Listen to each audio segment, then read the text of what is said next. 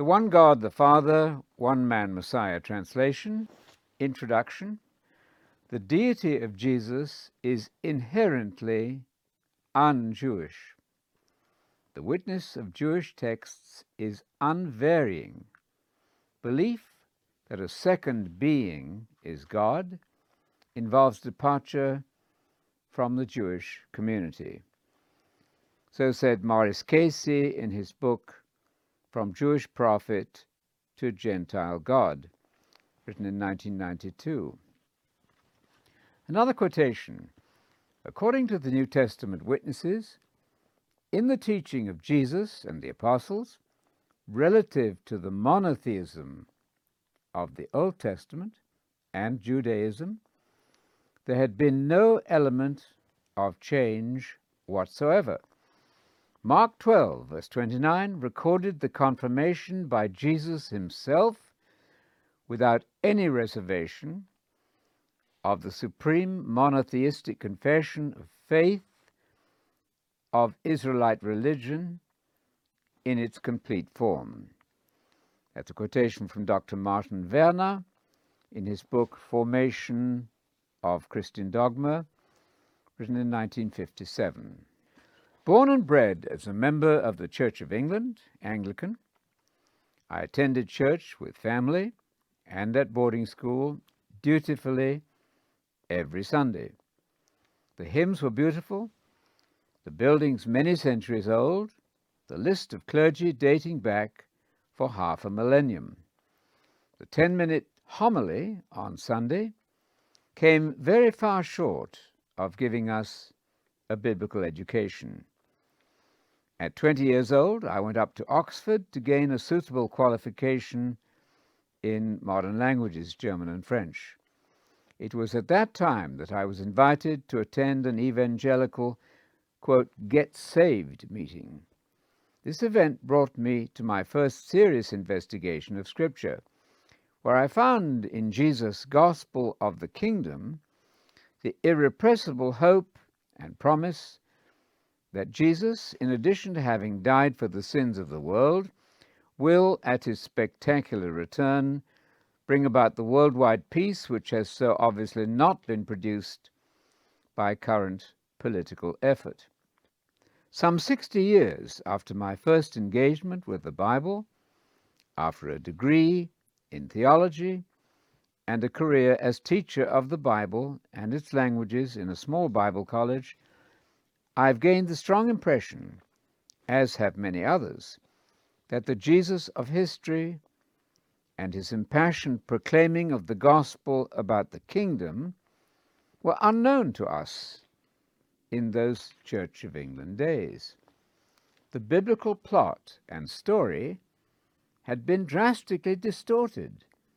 Perhaps not surprisingly, church-going is now reduced to a tiny handful of my fellow Englishmen. It appears that what we got of, quote, Bible was heavily filtered through a mass of alien tradition.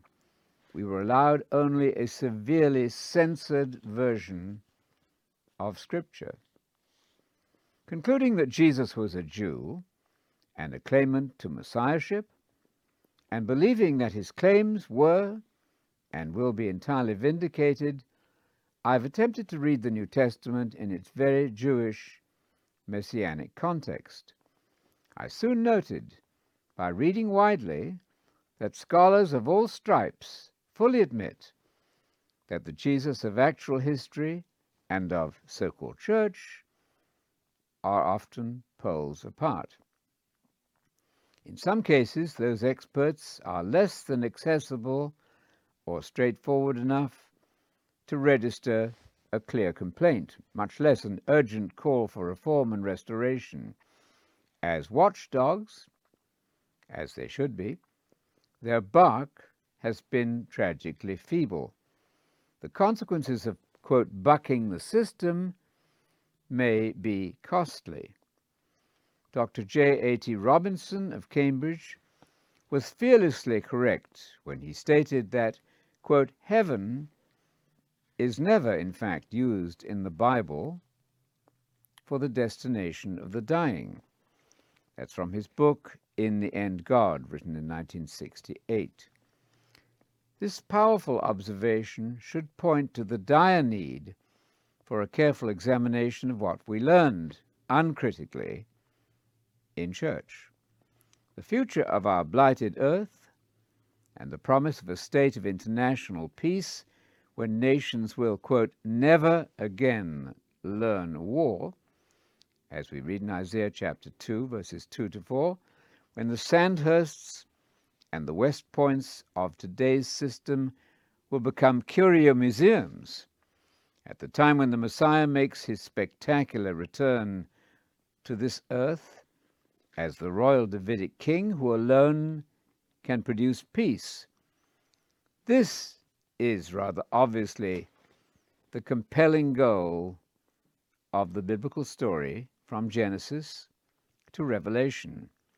It is also the core of the Christian gospel of the kingdom, which was preached in advance to Abraham, as we read in Galatians 3, verse 8.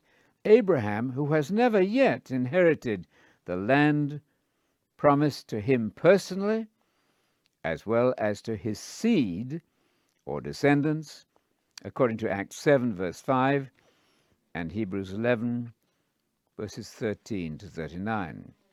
But he will inherit that land along with all the faithful. The land promise, or kingdom of God promise, is the theme which drove Jesus and all the biblical writers. The vision of nations at peace I found rivetingly interesting as soon as I was exposed to Scripture. The claims of the monotheistic Jew Jesus to be the Son of Man and Son of God, and the long-promised Lord Messiah, according to Luke 2:11, the one who will eventually bring order to our chaotic world, I have found irresistible for the past 60 years. I fear only that the appalling complications which Greek philosophically influenced Gentile church leaders imposed from the 2nd century onwards on the essentially simple teachings of the Bible have rendered intelligent reading of Scripture in its own original context almost impossible. This translation, then, has as its premise the conviction that the Church today, in its preaching, teaching, and tradition, generally gives you a strongly Greek philosophically influenced version of the New Testament. This unfortunate departure from the original faith of Jesus and the apostles dates from the 2nd century AD, that is, after the canon of the New Testament closed with the book of Revelation. A full reformation and return to the beliefs of the New Testament church did not occur in the 16th century Reformation under Luther and Calvin. The tragic lapse from apostolic truth leads you away from the original New Testament community's essentially simple account of the faith. And I quote, "The faith, once and for all, delivered to the saints," as we read in Jude, verse 3. Voices of protest and alarm, among many, may be cited in support of our thesis. Eberhard Griesebach wrote, I quote, "In its encounter with Greek philosophy, Christianity became, quote, theology. That was the fall of Christianity." That was from a lecture by Griesebach on Christianity and Humanism in 1938. Anglican Canon Goudge said, I quote, "When the Greek and Roman mind, instead of the Hebrew mind, came to dominate the church, there occurred a disaster in doctrine and practice from which we have never recovered." That's from an essay called "The Calling of the Jews," in the collected essays entitled Judaism and Christianity, written in 1939. Anglican Dean Farrar was frank enough to concede that the Church has constantly made a mess of its attempt to interpret the Bible. He notes that, and I quote, "Holy Scripture contains everything necessary for salvation," so says the 6th article of the Church of England, and that, quote, "the plain teachings of Christ are the sole infallible guide." He then laments the evident failure of expositors to agree on what the Bible says. I quote, "Truly, if over the whole extent of what we call religion men have an infallible guide, they have, and that to all appearance inevitably, rendered it worse than useless by fallible expositions." That's a quotation from Dean Farrar in his book, The Bible, Its Meaning and Supremacy, written in 1897. Then this marvelous insight from E. F. Scott, Doctor of Divinity. I quote, "Christianity, in the course of the Gentile mission, had changed into another religion. The Church had forgotten or refused to know what Jesus had actually taught." That's from Scott's book, The Kingdom of God in the New Testament, written in 1931. William Winwood Reade, British historian and philosopher, reinforces our point. I quote, "The Church diverged in discipline and dogma more and more widely from its ancient form, till in the 2nd century the Christians of Judea, who had faithfully followed the customs and tenets of the 12 apostles, were informed that they were heretics. During that interval, a new religion had risen. Christianity had conquered paganism, and paganism had corrupted Christianity. The legends which belonged to Osiris and Apollo had been applied to the life of Jesus. The single deity of the Jews had been exchanged for the Trinity, which the Egyptians had invented and which Plato had idealized into a philosophic system. The man who had said, 'Why do you call me good? There's none good but one, that is God,' had now himself been made a god, or rather the third part of one." That quotation is from William Winwood Reade, writing in 1892 in his book, The Martyrdom of Man. If the Bible is taken at face value, within its brilliant Jewish apocalyptic setting, I quote, "Sooner or later the time will come when the simple and natural will be recognized as the true." That's a quotation from Albert Schweitzer in his book Geschichte der Leben Jesu Forschung, cited by Martin Werner. Dr. Martin Werner's summary of the early chaos which overcame the Messianic Jesus and his teaching deserves the widest possible hearing. I quote, "The cause of the Trinitarian Christological problem, which so perplexed post-apostolic Christianity, lay in the transition from the apocalyptic Messiah, Son of Man concept of the primitive Christian eschatological faith, with its sense of imminence, to the new dogma of the divinity of Jesus. There was certainly no need nor justification to substitute for the original concept of the Messiah simply a Hellenistic analogy such as that of a redeeming divine being. Indeed, it was wholly invalid. It was a myth behind which the historical Jesus completely disappeared. That's from Martin Werner's book, The Formation of Christian Dogma. Christian Becker, in his book Paul's Apocalyptic Gospel, points out that the shift from Jesus and Paul's apocalyptic gospel of the kingdom, quote, constitutes something like a fall of Christendom. He calls this rightly, quote, a fall from the apocalyptic world of early Christianity to Platonic categories of thought. This had, and I quote again, a tremendous impact on the history of Christian thought, bringing about, again a quotation, an alienation of Christianity from its original Jewish matrix. That's a quotation from Christian Becker in his book Paul's Apocalyptic Gospel, The Coming Triumph of God, written in 1982.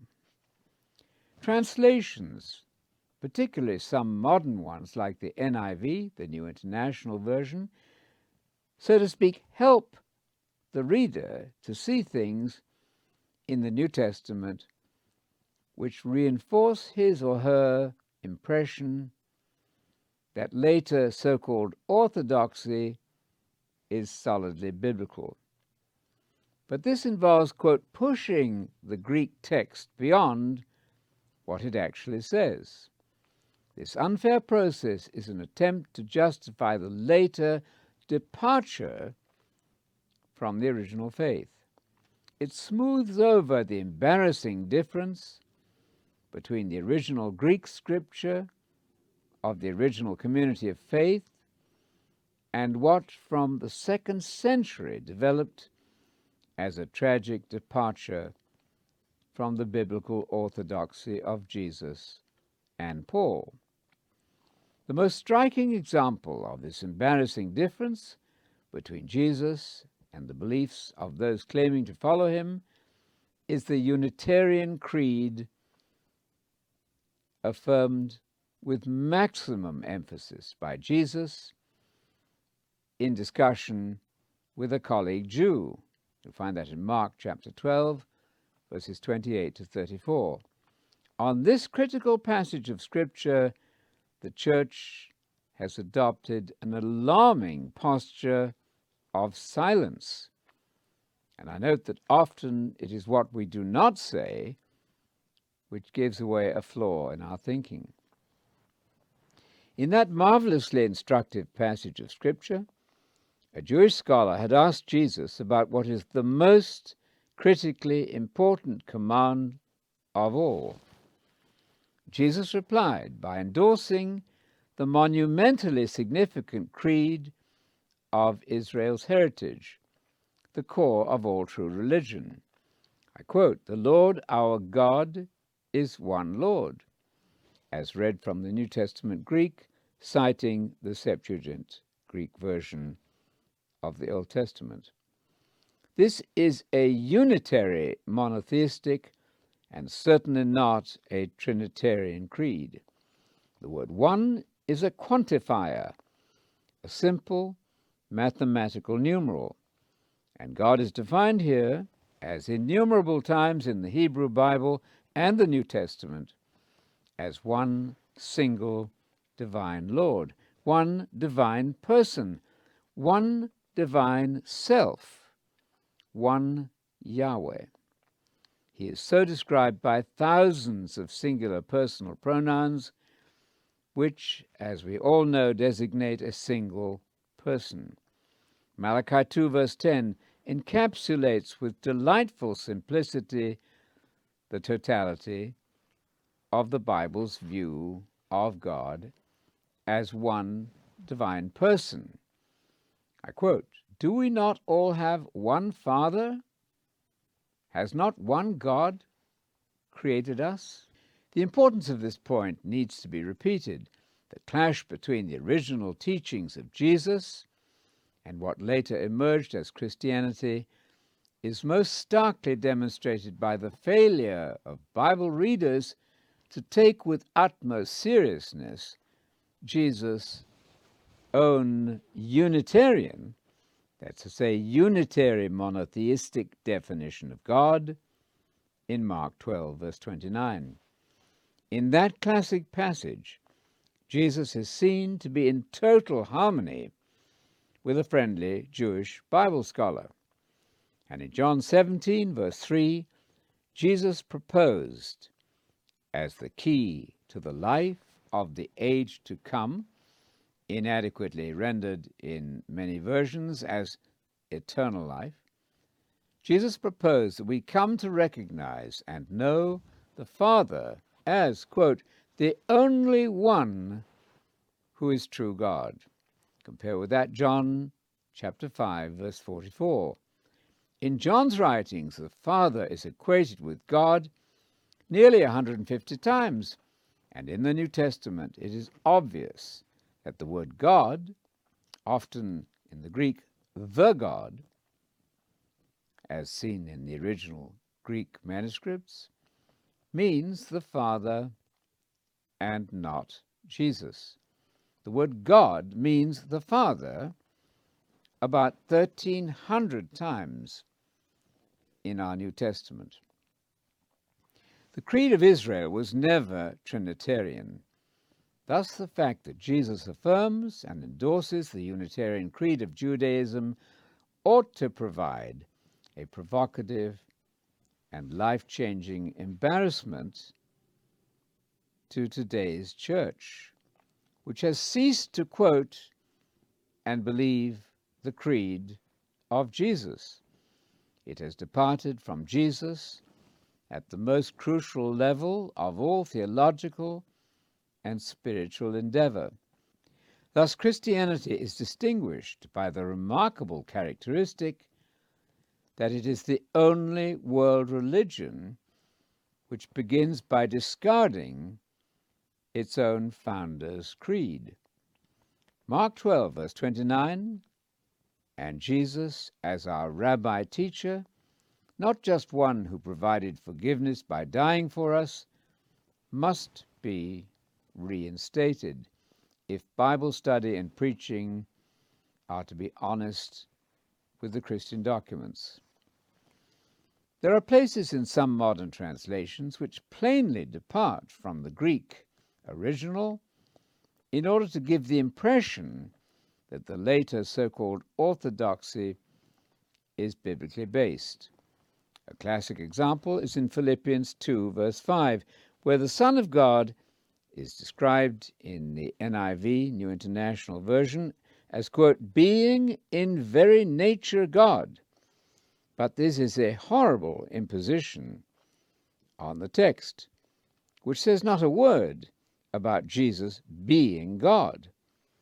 The word, quote, nature here is meant to encourage the notion of a, quote, God the Son, who is of the same so-called essence as the Father.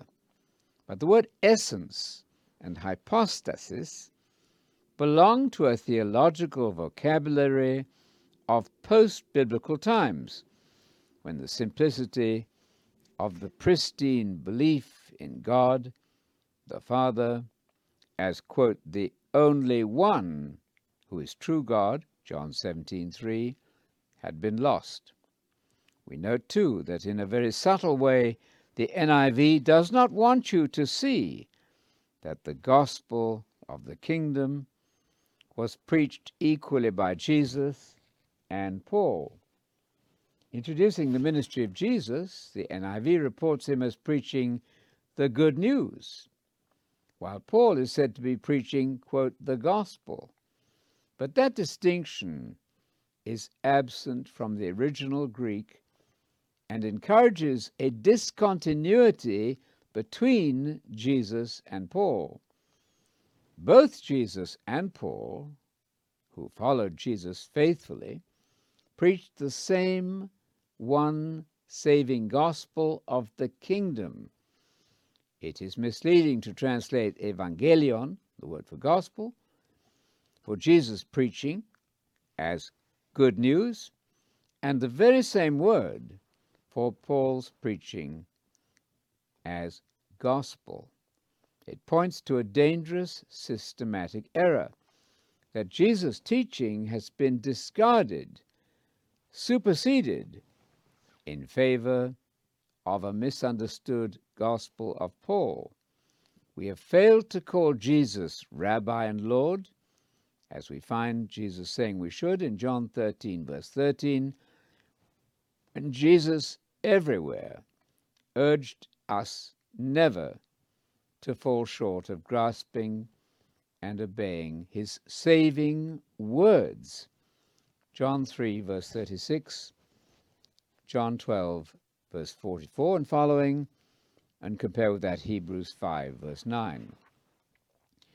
My hope is to bring into clear focus the very uncomplicated New Testament definition of God as the Father of Jesus, and certainly not as triune. We want to emphasize constantly the definition of the saving gospel as the gospel about the kingdom of God, of which Jesus was the original and authoritative preacher, as we read in Hebrews 2, verse 3, Luke 4, verse 43, and Acts 10, verse 36. I have, of course, gained immensely from all of some 60 modern translations in various languages available on the standard software used by scholars. These translations mostly convey the sense of the Greek in varied but entirely acceptable ways. However, in certain key passages, they misrepresent the Greek text in an effort to portray Jesus as God the Son, second member of an eternal Trinity. This major objective, namely to define the saving gospel as Jesus defined it, means restoring the voice and mind of Jesus to our Bible reading. At present, the public never gets a clear concept of what Jesus preached as the saving gospel. Our observation is that, quote, the gospel about the kingdom, with which Jesus laid the foundation of all sound belief, according to Mark chapter 1, verses 14 to 15, that gospel is virtually absent from contemporary tracts, books, and websites and blogs offering so-called salvation. The voice of Jesus at the most fundamental level of defining the gospel has been silenced and censored. In place of the gospel as Jesus preached it to the public, we here offered a very, quote, washed-out version of the gospel, geared largely to psychological self-improvement, or as Dallas Willard calls it, gospels of sin management. That's a quotation from Dallas Willard's book, The Divine Conspiracy, written in 1998. Popular evangelicalism has been emptied of its vivid apocalyptic flavor, announcing the future of human society and warning of the future return of Jesus in judgment and to rule on a renewed earth.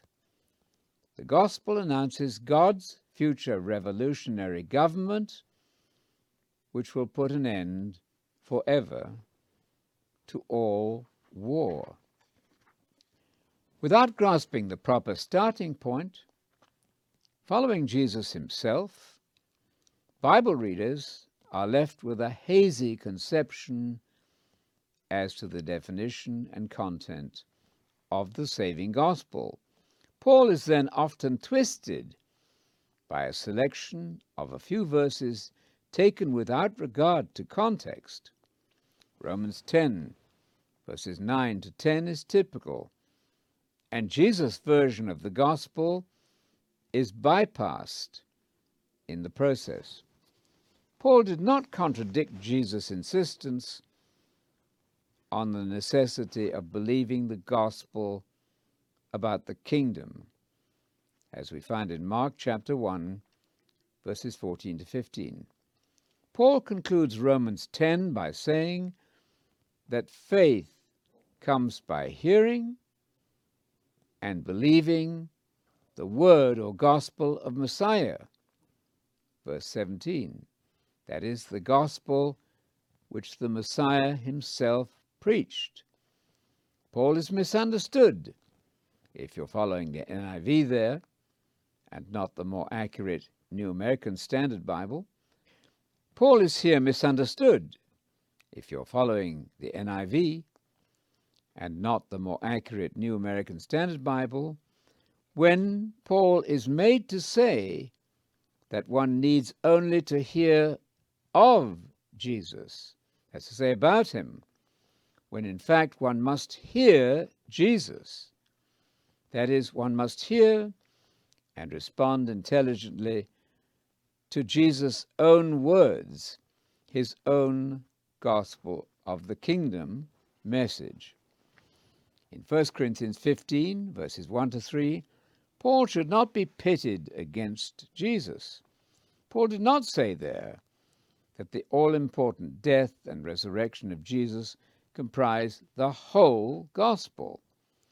Those facts were indeed items amongst things of first importance.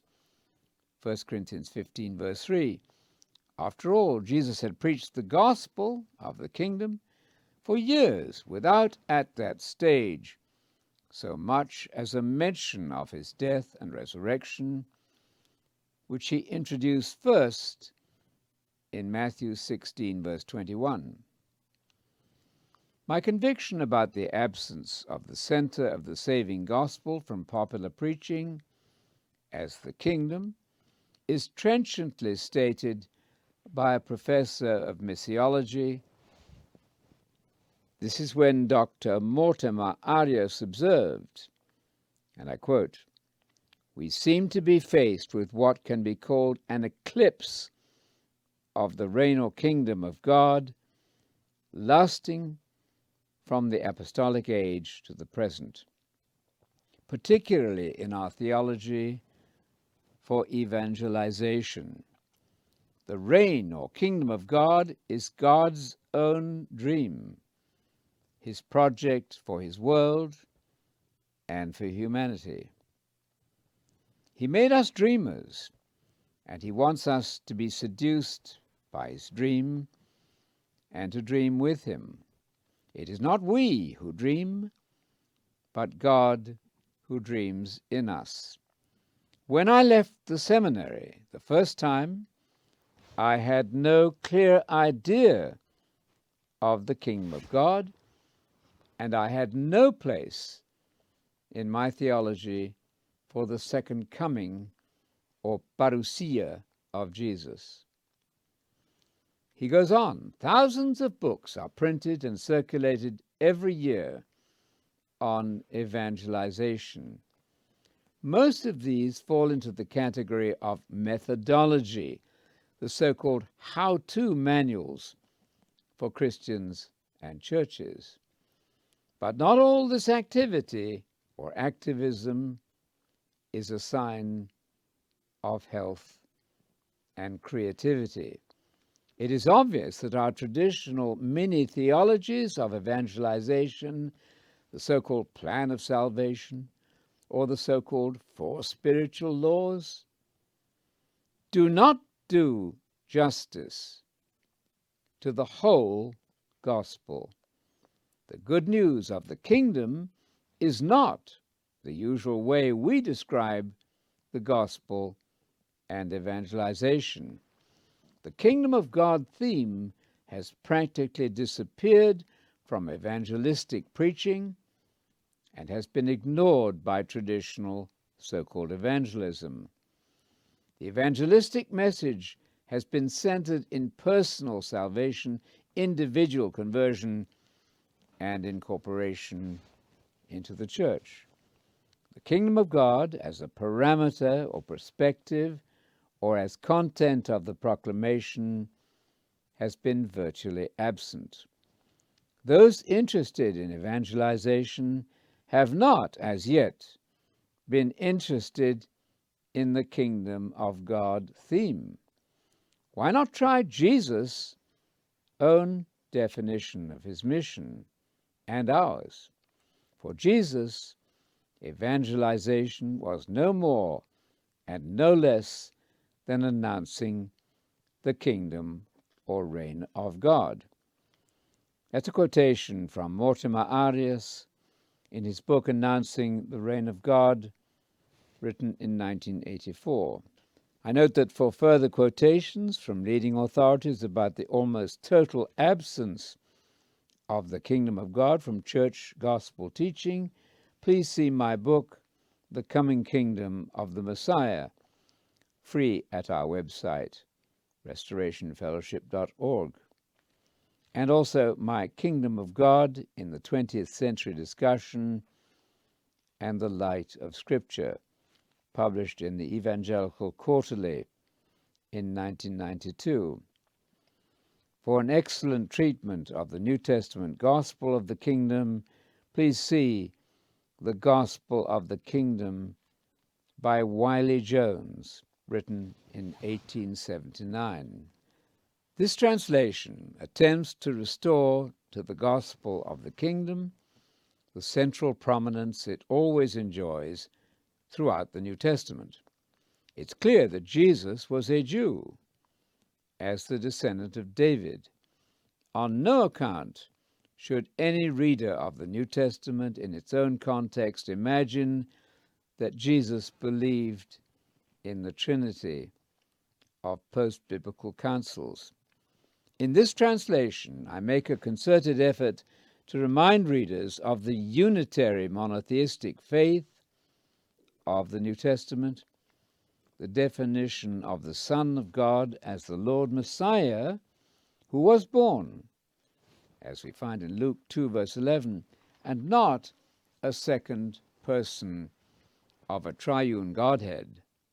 God cannot be born, and the immortal God cannot die.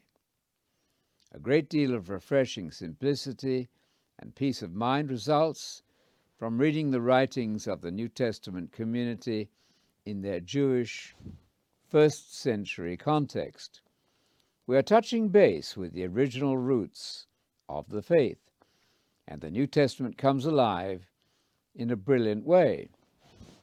Ignorance of the Bible produces a disastrous alienation from God, as we read in Ephesians 4, verse 18. Evidently, a lot of my fellow countrymen have abandoned the Bible entirely, since they go to church regularly in the UK only at the rate of about 5%, and the rest only go to church to be, quote, hatched, matched, and dispatched. The confusion caused by the later, that's to say from the early 2nd century, the later fall from the original faith is gargantuan in its effects. It will take time to clear the air and defog our minds. We've been drinking toxic theology, and the church needs to be decontaminated. But the effort is well worth it, although revolutions are never without pain. Religion from the 2nd century developed its own so-called improved version of the biblical drama presented in Scripture. The Bible itself is a gripping drama, portraying the great plan of God to bestow on human persons the gift of indestructible life, immortality. There will be peace on earth when the nations are required to beat swords into plowshares, and learning to make war will never again be permitted. No one will be permitted to take a gun and shoot his neighbor. This sounds like good sense and good news to me. From the 2nd century, the emerging Catholic Church created its own embroidered version of the Bible's original plot, and thus lost the plot for itself and its billions of followers. At the same time, the so-called improved version created a powerful and wealthy hierarchy designed to suppress the ignorant and guarantee a huge prestige to its priest leaders. They capped this effort finally by declaring the chief leader, the Pope, to be infallible when speaking officially. The spectacular drama of the origin of the unique Son of God, Jesus the Messiah, and I mean here his Genesis or Genesis in Matthew 1:18, this provided in the birth narratives of Matthew and Luke, but it was given an additional tabloid twist when Mary, a teenage virgin, was said to be herself always sinless, the doctrine of the so-called Immaculate Conception, and that she was permanently a virgin without sexual experience for her whole married life. Jesus' half-brothers had then to be denied that status and turned into cousins or children of Joseph by a previous marriage. Mary was said to have been assumed to heaven bodily without dying. The Roman Catholic Church assumed power over the secular state as the kingdom of God coming in advance of Jesus at his future second coming. In Scripture, the nations of this present world system are never the kingdom of God. The saints are not now ruling at present, though they will, and Jesus is the only ultimately legitimate king and world ruler. The system of faith promoted by the so-called new improved version of the biblical drama elevated priests as the only ones educated to minister the mysteries of the new faith. The laity were put under guardians, as Adolf Harnack put it in his History of Dogma, published in 1961. The control of millions of minds was ensured, and theological education was denied to all but leadership. The permanence of this massively powerful tradition was thus guaranteed. Harnack, as a master historian of the Christian faith, records the astonishing facts about the early history and suppression of the historical Christ by the pre-existent so-called Christ. He called it the Christ of reality, replaced by the imagined Christ in dogmatics. Finally, he spoke of the victorious attempt to substitute the mystery of Christ for the actual person himself. The Protestant Reformation in the 16th century was provoked by the obvious abuses of the inherited system to call for change, but its reform was partial. The same mysterious triune God continued to replace the single God of the Bible, the Father of Jesus. Jesus' Unitarian heritage and definition of God, long suppressed by tradition, was not permitted in general to resurface from under the rubble of tradition which held the minds of the masses under its sway.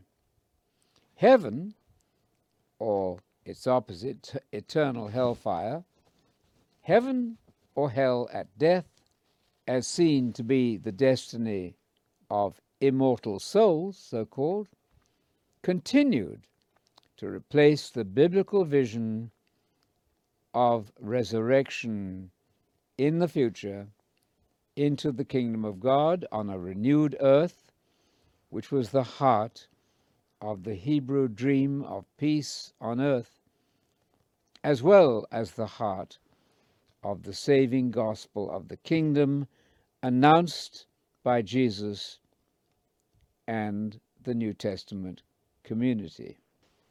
A smaller, more radical wing of the Reformation was cruelly suppressed when it challenged the theology of the major Reformation led by Luther and Calvin. Englishman John Biddle, a schoolmaster who exposed the error of the Trinity, had the so-called honour of having an act of the British Parliament passed against him, and he died in prison. His crime was merely to have pointed to the unvarnished simplicity of Jesus' own definition of God in the Shema, the, quote, "Hear, O Israel," of Deuteronomy 6, verse 4, quoted by Jesus in Mark 12, verse 29. The brilliant Spanish scholar Michael Servetus was burned at the stake at the instigation of Protestant reformer John Calvin in an act of unrepented brutality. Servetus' so-called crime was having shown that the Trinity is not a biblical doctrine. Does the public know of this atrocity in the name of religion? The emerging church achieved an enormous success by adding a number of show-stopping features to its version of the biblical drama.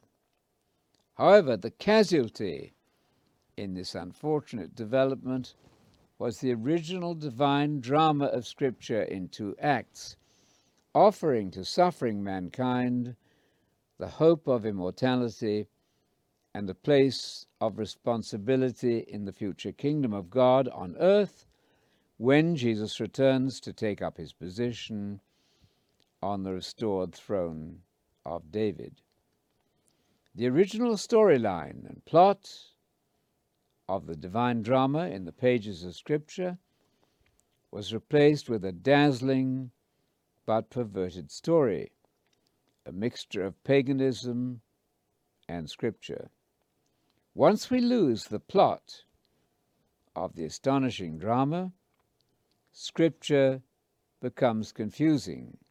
Church tradition takes over, and intelligent Bible reading is obstructed. Professor J. Harold Ellens makes our point, based on the clear testimony to what the Church has done with its central figure.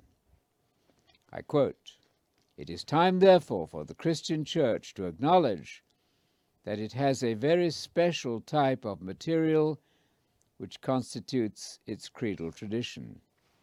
It is not a creedal tradition of biblical theology. It is not a unique, inspired, and authoritative word from God. It is rather a special kind of Greek religio-philosophical mythology. It should be candidly admitted by the Church, then, that its roots are not in Jesus of Nazareth, nor in the central tradition of biblical theology. Its roots are in Philonic Hellenistic Judaism and in the Christianized Neoplatonism of the 2nd through the 5th century. Since this is so, the Church should acknowledge to the world of humans seeking truth and to the world of alternate religions that the Christian Church speaks only with its own historical and philosophical authority and appeal, and with neither a divine nor a unique revelation from Jesus Christ nor from God. That's a quotation from Professor Ellens's book, The Ancient Library of Alexandria and Early Christian Theological Development. The so-called complication of God through the addition of two other persons to the God known to Jesus led inevitably to the complication of the messianic personality of Jesus. Once he became God, true monotheism was violated. The result was this, and I quote, Jesus Christ was now no longer a man of flesh and blood like ourselves, but a pre-existing heavenly being of supernatural origin in human form. With the help of a metaphysical system taken over from Greek philosophy, Christological dogma came into being, and an attempt was made to describe the person of Jesus Christ in the form of the so-called, quote, doctrine of two natures. That's to say, and I quote, Jesus Christ, true man and true God.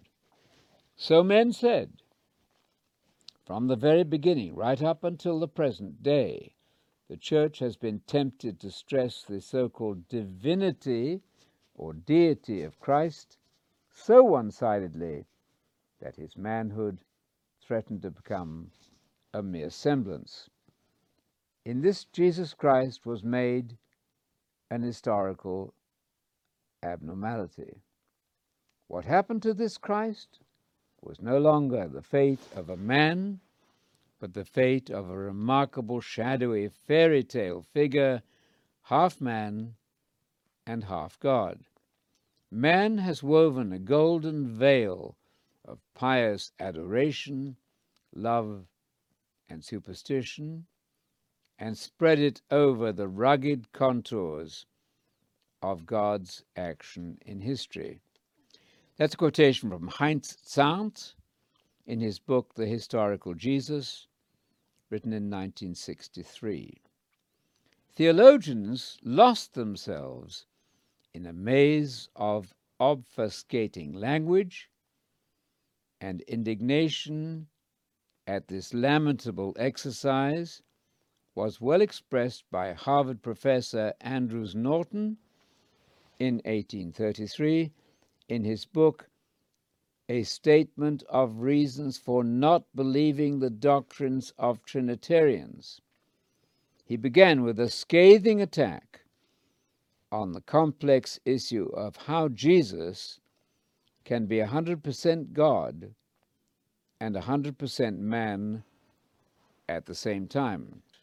The doctrine of the communication of properties, says Leclerc, is as intelligible as if one were to say that there's a circle which is so united with a triangle that the circle has the properties of the triangle and the triangle those of the circle. This is discussed at length by Petavius with his usual redundance of learning. The vast folio of that writer, containing the history of the Incarnation and Trinity, is one of the most striking and most melancholy monuments of human folly which the world has to exhibit. In the history of other departments of science, we find abundant errors and extravagances, but orthodox theology seems to have been the peculiar region of words without meaning, of doctrines confessedly false in their proper sense and explained in no other, of the most portentous absurdities put forward as truths of the highest import. and of contradictory propositions thrown together without an attempt to reconcile them. A main error running through the whole system, as well as other systems of false philosophy, is that words possess an intrinsic meaning not derived from the usage of men, that they are not mere signs of human ideas, but a sort of real entities capable of signifying what transcends our conceptions, and that when they express to human reason only an absurdity, they may still be significant of a high mystery or a hidden truth, and are to be believed without being understood. From Cambridge in recent years comes an impressive analysis of the disaster that occurred when the Jewish Jesus was replaced by a pre-existing eternal Son. The consequences of the process of reinterpretation by which the Son of God became identified with, quote, God the Son, are far-reaching indeed. Professor Lampe points out that when the Son was projected back onto an eternally existing pre-human Son, and when the Holy Spirit was turned into a third hypostasis, then, and I quote, the Christian concept of God then becomes inescapably tritheistic. For three persons, in anything like the modern sense of the word person, mean, in fact, three gods. The effects, especially in popular piety, have been even more far-reaching than this.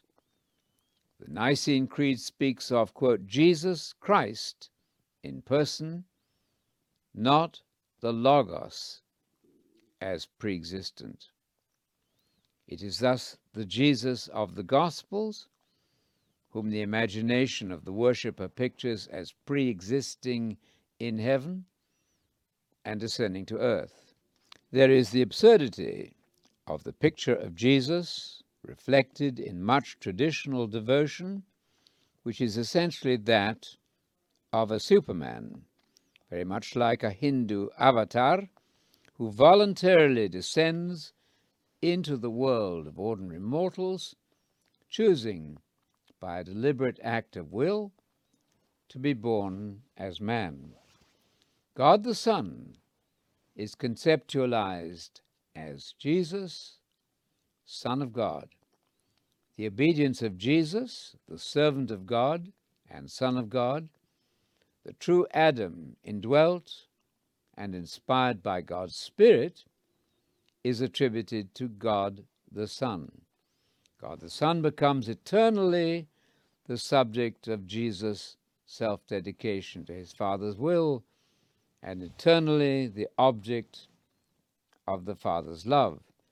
This means, in effect, the abandonment of monotheism, for such a relation between God the Son and God the Father is incompatible with the requirement of monotheism, that we predicate of God one mind, one will, and one single operation.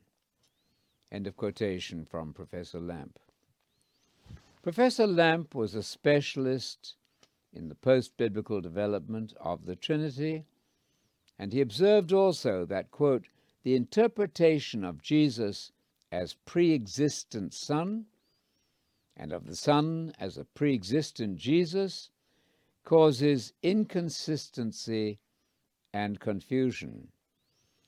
This doctrine, which follows from the identification of Jesus with a pre-existent personal divine being, is ultimately incompatible with the unity of God.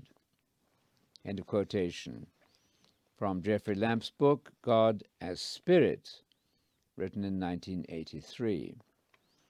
Equally problematic for a true monotheism, and a genuinely human Messiah is the Trinitarian concept of the Son as, quote, assuming human nature.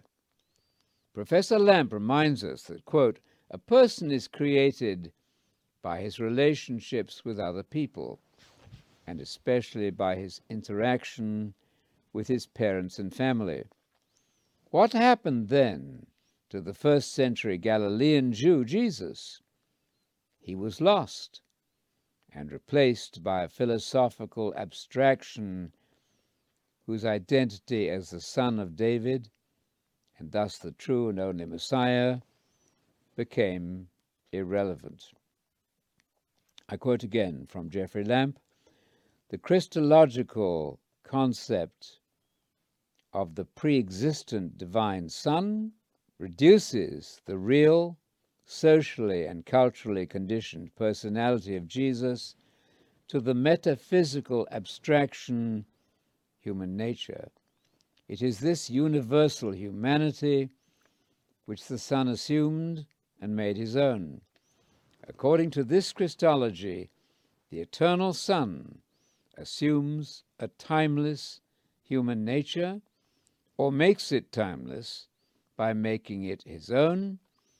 It is a human nature which owes nothing essential to geographical circumstances. It corresponds to nothing in the actual concrete world. Jesus Christ has not, after all, really, quote, come in the flesh. End of quotation from Jeffrey Lampe in his book, God as Spirit, written in 1983. The observant reader will note that the professor rather obviously assigns to the orthodox doctrine of Jesus the label of Antichrist. It was the Apostle John who, late in the New Testament period, warned that any reduction of the human individual Jesus Christ to a personality not essentially human is a menace to true faith. 1 John chapter 4, verses 2 and 3. The Jesus to be confessed, as distinct from other false Jesuses, is the one who has truly come in the flesh. That's to say, as a fully human person. Luther set the pattern for reading into John's theological test the post-biblical definition of Jesus. Luther mistranslates 1 John 4, verse 2 as, quote, Jesus Christ coming into the flesh. In this way, the doctrine of the Incarnation was thus imposed on John. Christianity is defined by God's purpose. The divine plan or word is discovered in the purpose statement of Jesus in Luke 4, verse 43. There he stated that the one God had commissioned him for the express purpose of announcing the good news or gospel about the coming kingdom of God. The purpose could have a frightful negative outcome. Jesus expressed this in Matthew 8, verses 11 to 12. He warned his fellow countrymen that they ran the risk of a colossal failure. I quote, "When you see Abraham and Isaac and Jacob and all the prophets in the kingdom of God, and yourselves being rejected, there will be weeping and gnashing of teeth." To avoid this catastrophic negative outcome, Jesus exhorted the people and all of us to pay the closest attention to his teachings, which provide the only route to rescue and salvation, that's to say, living forever. Jesus' first and last words are critically important. He begins by issuing a first and fundamental command that we are to repent and believe the gospel about the kingdom. Jesus called that the beginning of the gospel, as we find in Mark chapter 1, verse 1 and verses 14 to 15. Jesus' last words summarize and re-emphasize the all-important matter of obedience to his teachings. These are found, for example, at the conclusion of his public ministry in John chapter 12, verses 44 to 50. The words or gospel of Jesus are the criterion for our future judgment. We neglect them at our peril. Since the words of Jesus are the words of God who commissioned and inspired him, Jesus cried out and said this: "Whoever believes in me believes not in me, but in him who sent me. And whoever sees me sees him who sent me. I have come into the world as light, so that whoever believes in me may not remain in darkness. If anyone hears my words and does not keep them, I do not judge him. For I did not come to judge the world, but to save the world. The one who rejects me and does not receive my words has a judge. The word that I have spoken will judge him on the last day. For I have not spoken on my own authority, but the Father who sent me has himself given me a commandment, what to say and what to speak. And I know that his commandment means eternal life, or the life of the age to come. What I say, therefore, I say as the Father has told me." John 12, verses 44 to 50, as translated by the English Standard Version. Christianity is based on our making a choice between two different ways. The principle is beautifully encapsulated by John 3, verse 36, where belief in Jesus is equivalent to obedience, and unbelief is refusal to obey. These stark alternatives are laid out for us in the introductory Psalm number 1. Two contrasted lifestyles are depicted here. The one leading to disaster, to an extinction of life, and the other to indestructible life, that's to say, immortality in the future kingdom of God on a renewed earth. We all have to choose. In Calvinism, the word choose has been emptied of intelligible content.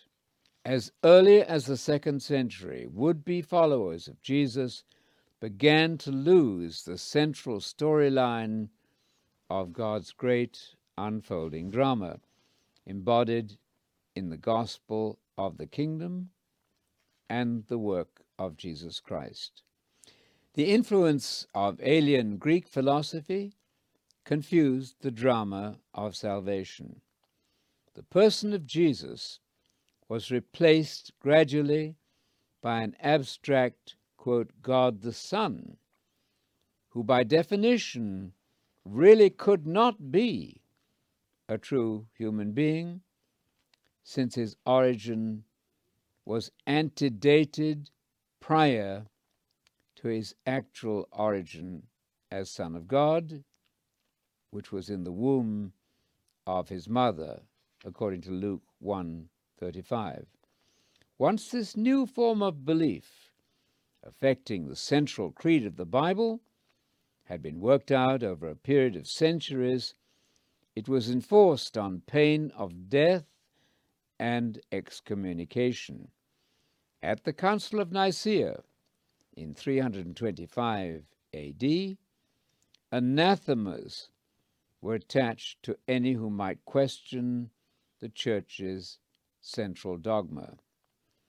Readers of English versions of Scripture sometimes express their desire to have, quote, a literal translation of the original. What they really need is one that conveys the sense of the original, in this case Greek, faithfully into the target language.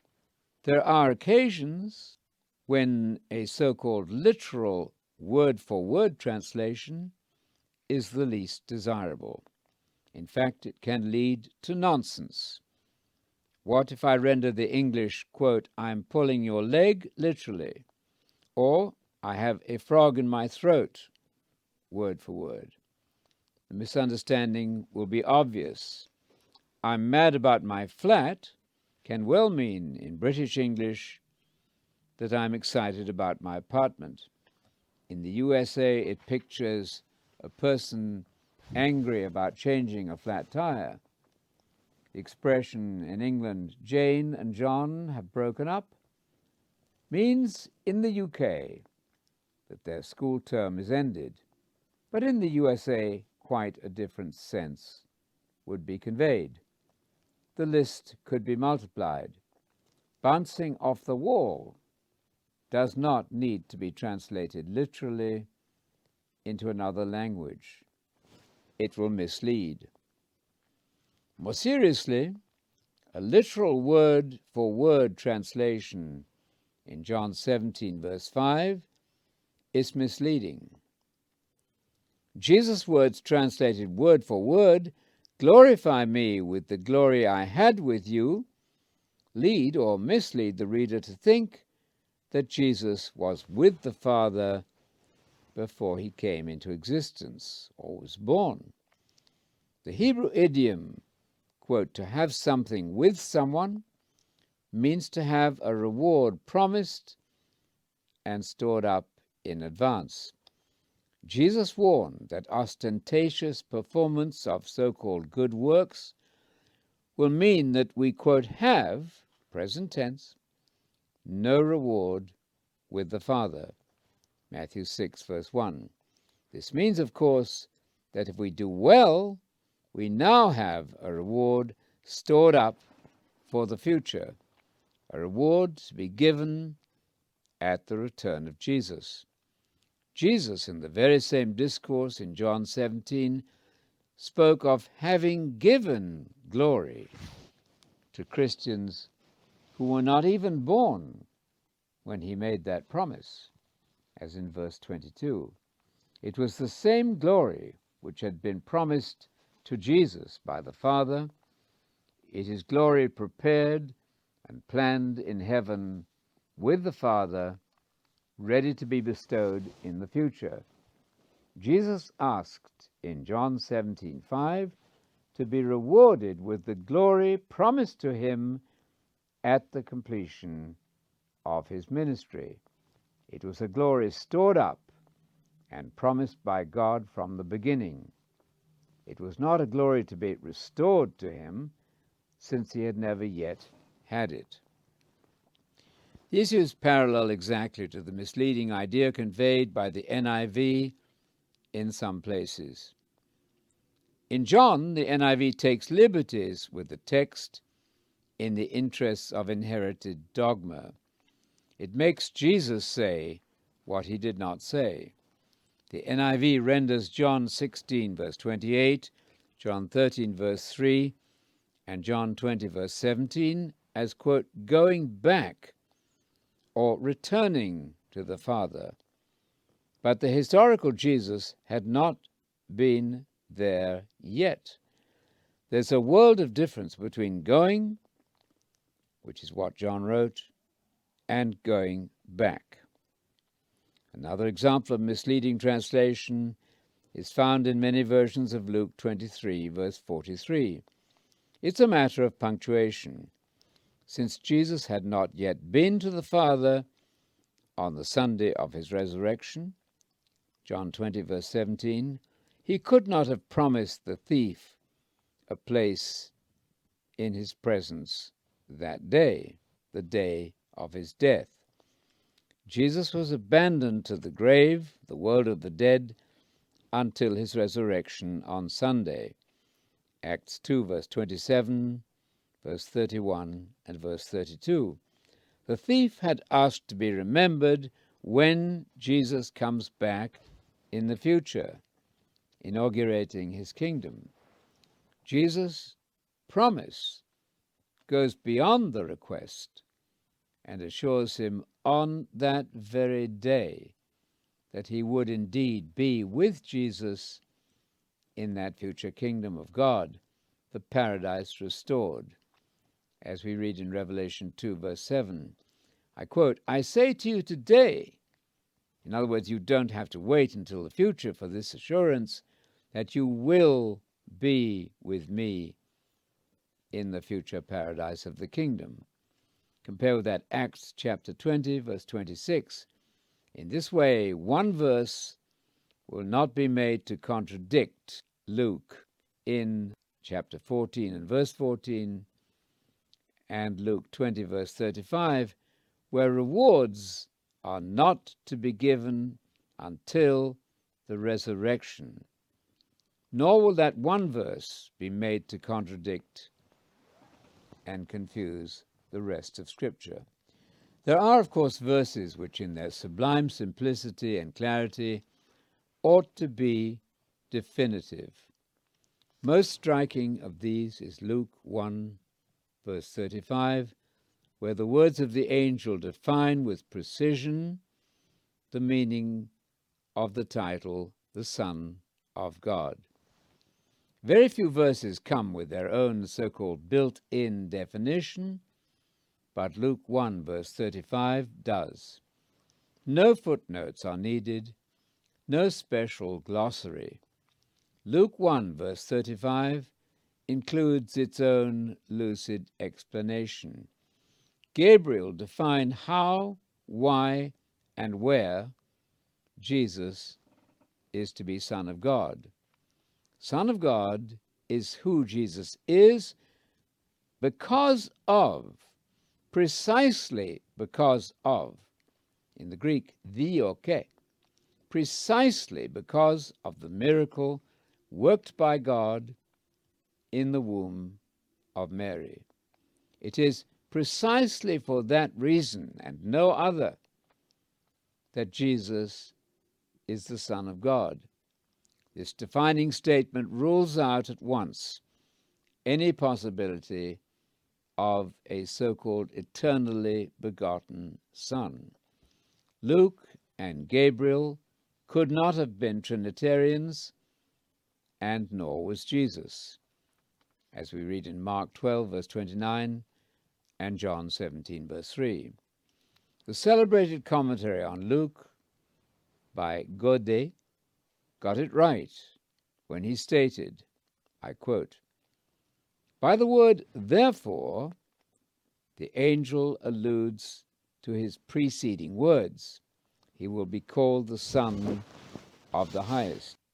We might paraphrase it, I quote, "And it is precisely for this reason that I said to you."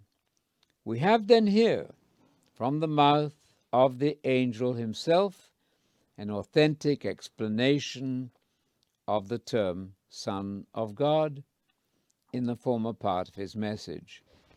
After this explanation, Mary could only understand the title Son of God in this sense: a human being of whose existence God himself is the immediate author. It does not convey the idea of pre-existence. End of quotation from Godet's commentary on Luke, written in 1881. Alas, the Church disregarded the explicit theology of Gabriel. Alas, too, Godet did not, as he should have, provoke a complete rethinking of Christology. Instead, there has occurred a flurry of plain contradictions of the text to uphold beloved conciliar so-called orthodoxy. A striking example of these is the statement of Dr. John MacArthur, I quote, "I do not believe that the virgin birth alone proves that Jesus is the Son of God. In other words, John is not the Son of God because he was born of a virgin. He was born of a virgin because he was the Son of God. Jesus existed long before Mary," so said John MacArthur, an item entitled Unleashing God's Word, One Word at a Time. Note that MacArthur is in direct opposition to Scripture and Gabriel. J.P. Mackie rightly criticizes J.G. Davies when he says that, quote, "this creative act did not bring into being a new person." Mackie says, with this kind of cobbling, any theological conclusion could be so-called proved from Scripture. That's a quotation from The Christian Experience of God as Trinity by J.P. Mackie, written in 1983. So brain-breakingly complicated and abstract were the terms of what became the official creed that the Unitarian scholar and poet John Milton was moved to lament the appallingly confused language in which it was presented as dogma. I quote from John Milton, "Christ himself, therefore, the Son of God, teaches us nothing in the gospel respecting the one God, but what the law had before taught, and everywhere clearly asserts him to be his Father.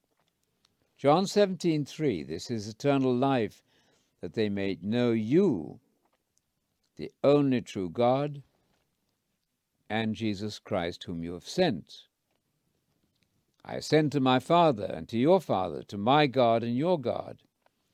If, therefore, the Father is the God of Christ, and the same one is our God, and if there is no God but one, then there can be no God besides the Father.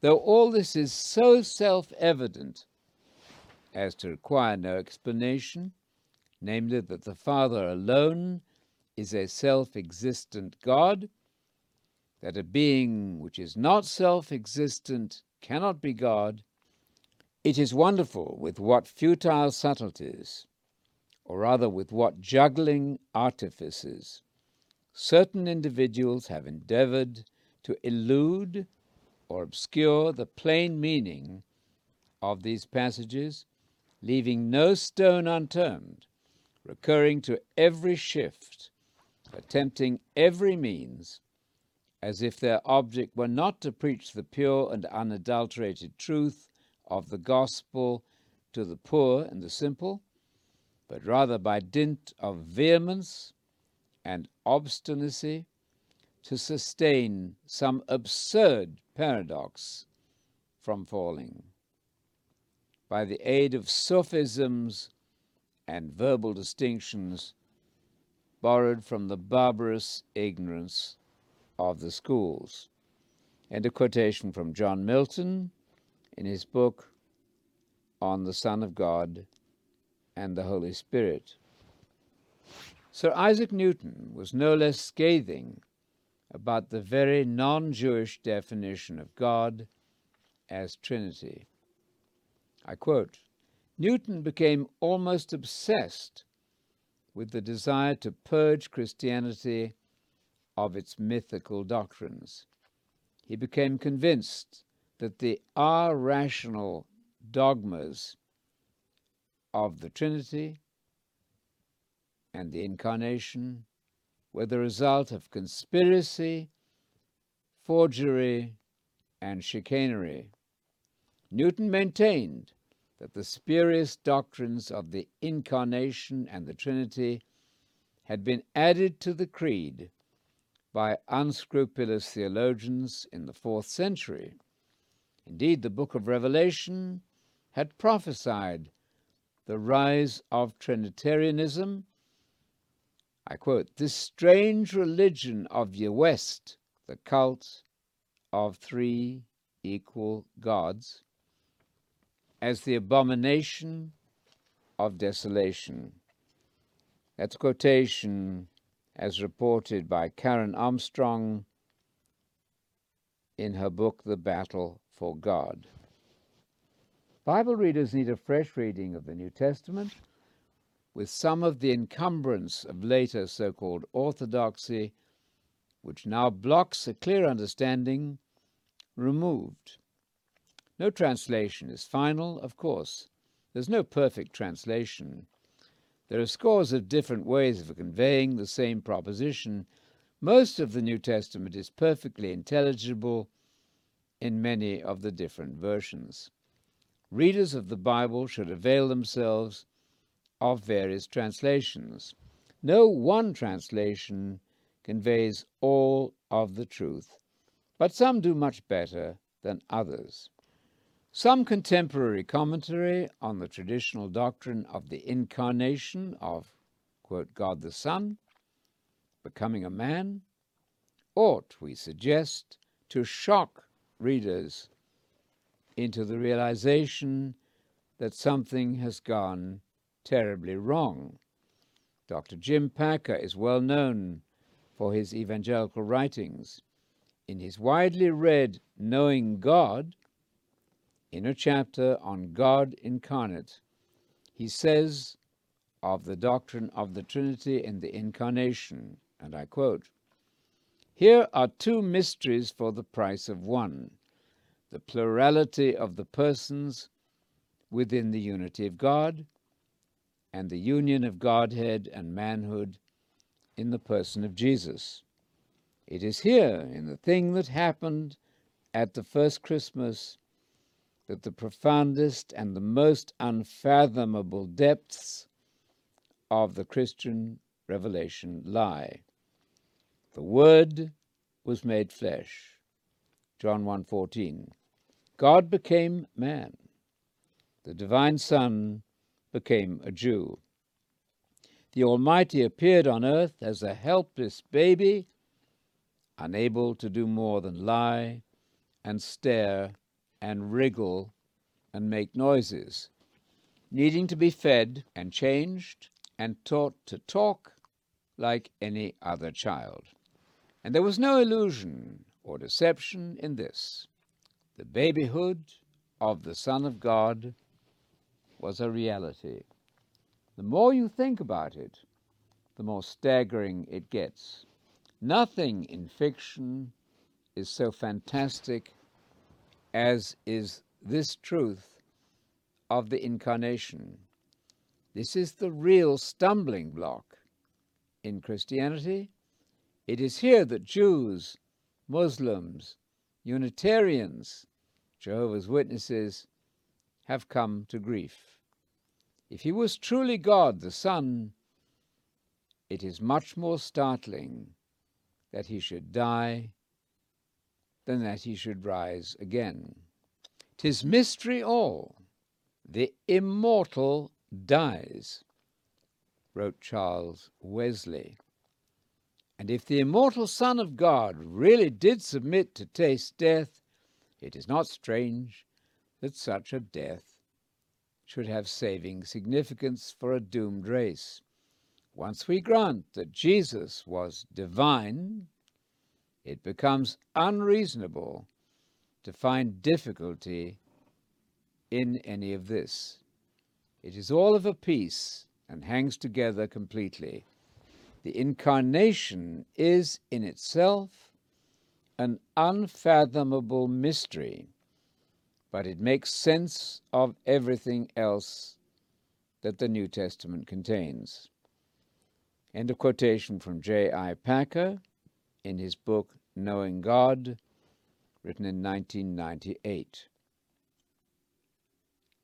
If the lucidly simple description of the Son of God proposed by Luke had been allowed to stand as the official doctrine of the Son of God, the course of the Christian faith and of church history would have been vastly different.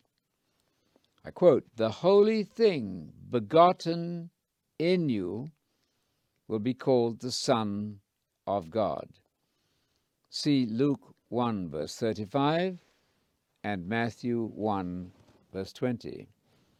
These statements were and are easy enough. But when evangelicals rewrite the biblical story and read into it an eternal Son of God, this is the result.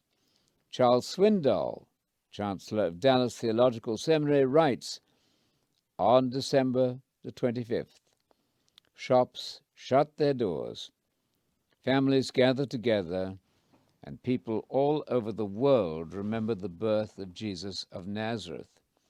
Many people assume that Jesus' existence began, like ours, in the womb of his mother.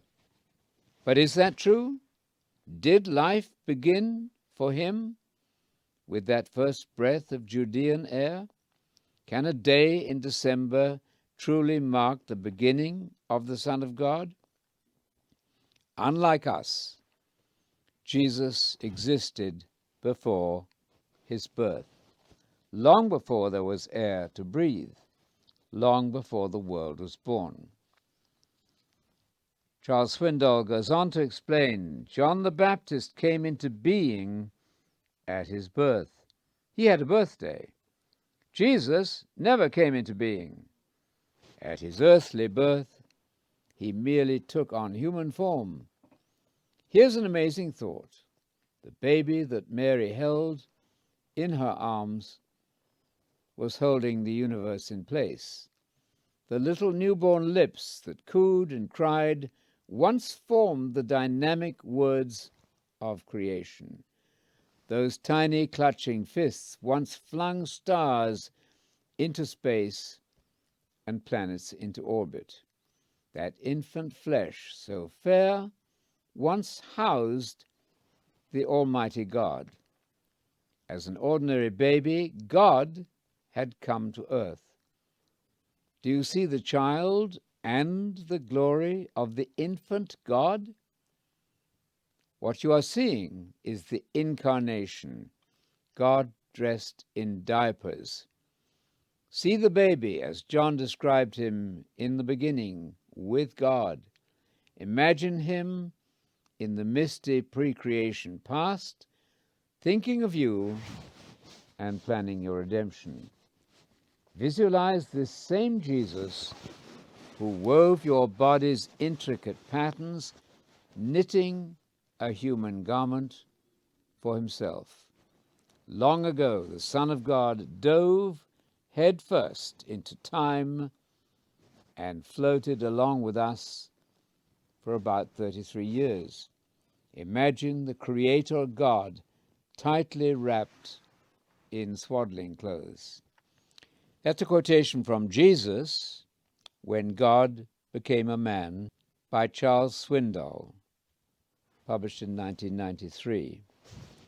Dr. Swindoll then quotes Max Lucado, who says of Jesus, he left his home and entered the womb of a teenage girl. Angels watched as Mary changed God's diaper. The universe watched with wonder as the Almighty learned to walk. Children played in the street with him. From Chuck Swindoll. No one opening a New Testament and reading the matchless story of the origin of Jesus will be misled into thinking that, quote, God was born, or that, as a Roman Catholic priest said on television, quote, God came to Mary and said, will you please be my mother? We offer this version of the New Testament with a view to restoring the truth that God is one person, that Jesus is the Messiah, Son of God by miracle, and that the saving gospel is about the kingdom of God as Jesus preached it, and about all that Jesus said and did to instruct in the way that leads to indestructible life in the future kingdom of God on earth. Jesus, of course, spoke in Paul, too. and the other writers of the New Testament scripture. But none of these writers discarded the precious writings of the Hebrew Bible, but developed the truths of the New Covenant, working from a base in the Hebrew Scriptures, which Jesus had endorsed as inspired canon in Luke 24, verse 44. If we're seeking the mind of Christ, the obvious place to start is with Mark chapter 1, verses 1 and verses 14 to 15, which is Jesus' opening first command to us all. I quote, "Jesus came announcing the gospel of God, and he said, 'The time predicted has come. The kingdom of God is coming soon. Repent and believe that gospel about the kingdom.'" God's gospel is the gospel of salvation, which originates in God, and God's saving gospel about the kingdom was preached by all the New Testament writers, and of course first by Jesus himself. Hebrews 2, verse 3. God issues the ultimate statement about the kingdom and his great immortality program, and this is modeled in the man Jesus and taught by him as saving gospel, in addition, of course, to his substitutionary death and resurrection. The so-called testimony of Jesus in Revelation means Jesus' own gospel preaching, which one must hear to be saved, as we find in Romans 10, verses 14 to 17, and Luke 8, verse 12. The gospel of the age to come, Revelation 14, verse 6, the kingdom about to begin, as we read in Luke 21, verse 31, and Revelation 11, verses 15 to 18. Compare with that Luke chapter 19, verses 11 and following. Repentance means a complete reorientation in thinking and understanding and in lifestyle. The first command of Jesus is thus to believe the gospel about the kingdom of God, which is the empire of the Messiah, certainly not just a so-called figurative kingdom in the heart. Some translations, such as Farrar Fenton's, correctly renders Daniel 2:44, "In the days of those kings, the God of heaven will establish an everlasting empire, which is indestructible, whose sovereignty will not be transferred to another people." Thus also in Daniel 7, verse 17, 18, 22, and 27. I quote, "Those four great beasts which you have seen are four great empires which will be established on the earth. The saints of the Most High will afterwards take the empire and possess it forever and ever." The time came for the saints to possess the empire and dominion and grandeur of the empire under the whole heavens will be given to the holy people of the Most High. All nations will serve and obey them. Hence the reward of the faithful in the New Testament is nowhere said to be going to heaven, but, quote, "having the governorship of 10 towns or 5 towns, Luke 19, verses 17 and 19. Jesus echoed this same gospel promise when he said to the apostles, I quote, "You who have followed me in the new birth, when the Son of Man will sit on his throne of glory, you will sit on 12 thrones, reigning over the 12 tribes of Israel." Matthew 19, verse 28. Paul was surprised that his converts had forgotten the elementary truth that the saints, quote, are going to govern the world. 1 Corinthians 6, verse 2, Jesus will be head of state in the coming kingdom, and the saints will be his assistants, associate rulers, and princes. For this, see Daniel 2, verse 44, Daniel 7, verses 14, 18, 22, and 27, and Isaiah chapter 32, verse 1. I quote, in Revelation, the eternal messianic kingdom is placed on a renovated earth so that Christ comes to his people on earth rather than gathering them to a heavenly abode. That's a quotation from David Orn's Word Biblical Commentary on Revelation 17 to 22, written in 1998. In order to get off to the right start with Bible reading, it's essential that Jesus' saving gospel of the kingdom be understood. What better place to define the kingdom than with the Gospel of Matthew? The analysis of Matthew's phrase, kingdom of God, or its exact synonym, kingdom of heaven, offered by Professor W.C. Allen of Oxford, is lucidly clear.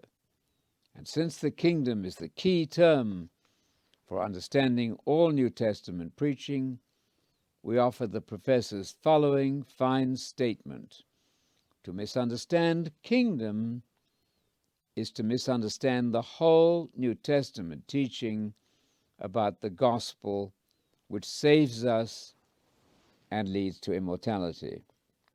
I quote, the kingdom, the central subject of Christ's doctrine, with this Jesus began his ministry, Matthew 4, verse 17, and wherever he went, he taught this as good news or gospel, Matthew 4, verse 23.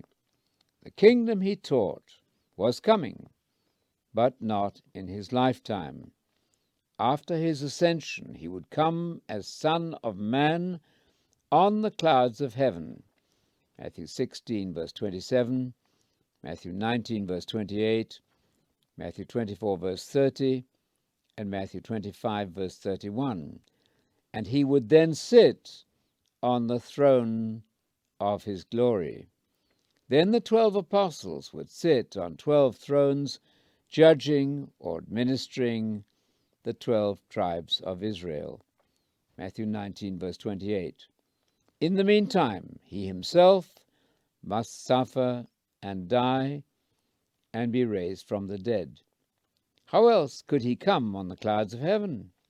And his disciples were to preach the good news or gospel of the coming kingdom.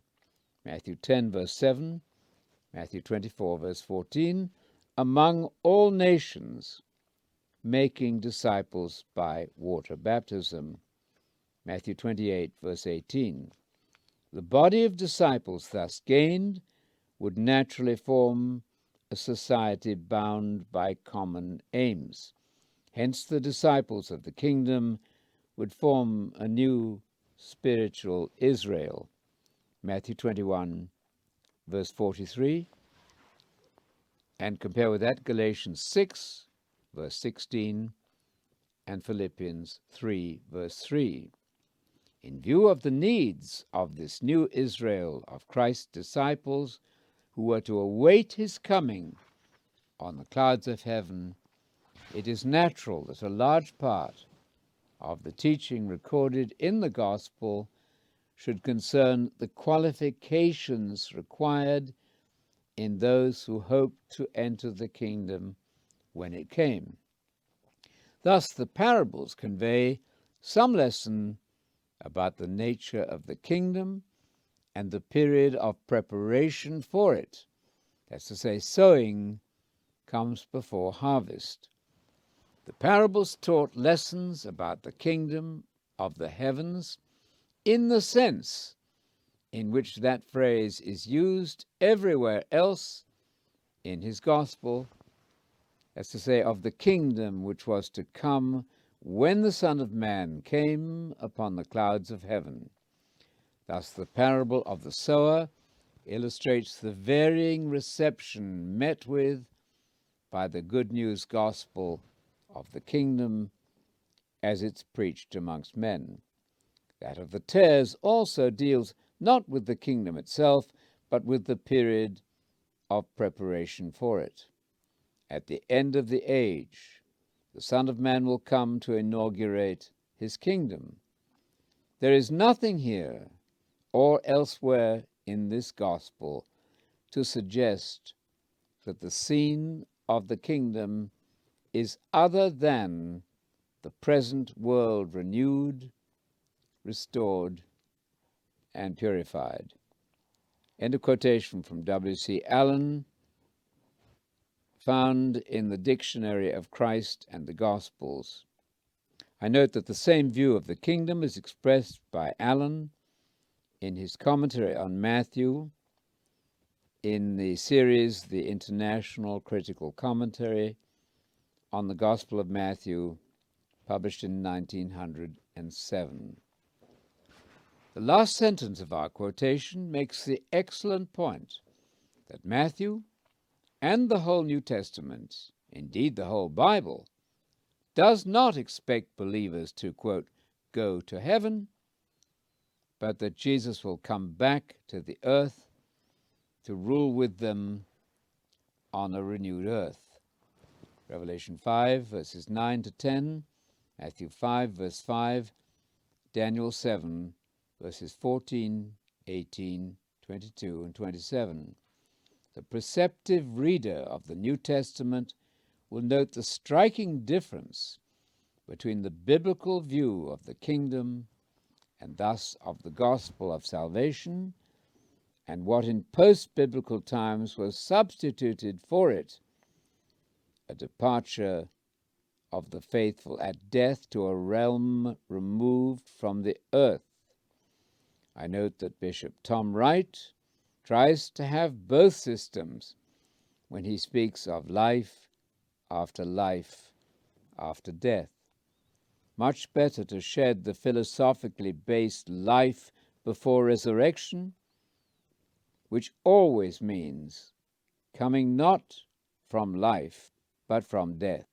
There can be no resurrection from the dead if a person is not really dead. The popular idea that the kingdom is mainly a, quote, spiritual state of mind or lifestyle now, or social ethics expecting to bring the kingdom in now, is false to the New Testament. Joseph of Arimathea, a Christian, was, quote, waiting for the kingdom after the ministry of Jesus. Mark 15, verse 43, and Luke chapter 19, verses 11 to 27, teaches us to connect the arrival of the kingdom with the future return of Jesus. Compare with that, the kingdom he taught was coming, but not in his lifetime. So say leading analysts of the gospel records. Luke 21, verse 31, presents the kingdom of God as the event to be introduced at the second coming. This is exactly Revelation chapter 11, verses 15 to 18, the kingdom of God beginning at the future seventh resurrection trumpet, the last trumpet of 1 Corinthians 15, verse 23, and verses 52 to 55. We may add a further statement from a recognized authority on Luke. I quote, "It cannot really be disputed that Luke means by the kingdom a future entity. The spiritualizing, so-called interpretation, according to which the kingdom is present in the Spirit and in the church, is completely misleading. It is the message of the kingdom that is present, which in Luke is distinguished from the kingdom itself. Luke knows nothing at all of an imminent, that's to say, already present development on the basis of the preaching of the kingdom.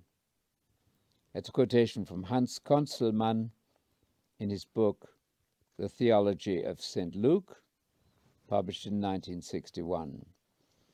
The International Standard Bible Encyclopedia gets the emphasis on the future right, and thus clarifies the Christian gospel and thus the Christian faith. I quote, "The kingdom of God is at hand," had the inseparable connotation, judgment is at hand. And in this context, repent, as in Mark 1, verses 14 and 15, repent must mean, lest you be judged. I note that the popular notion of an unending, torturous hellfire for the wicked is utterly unbiblical.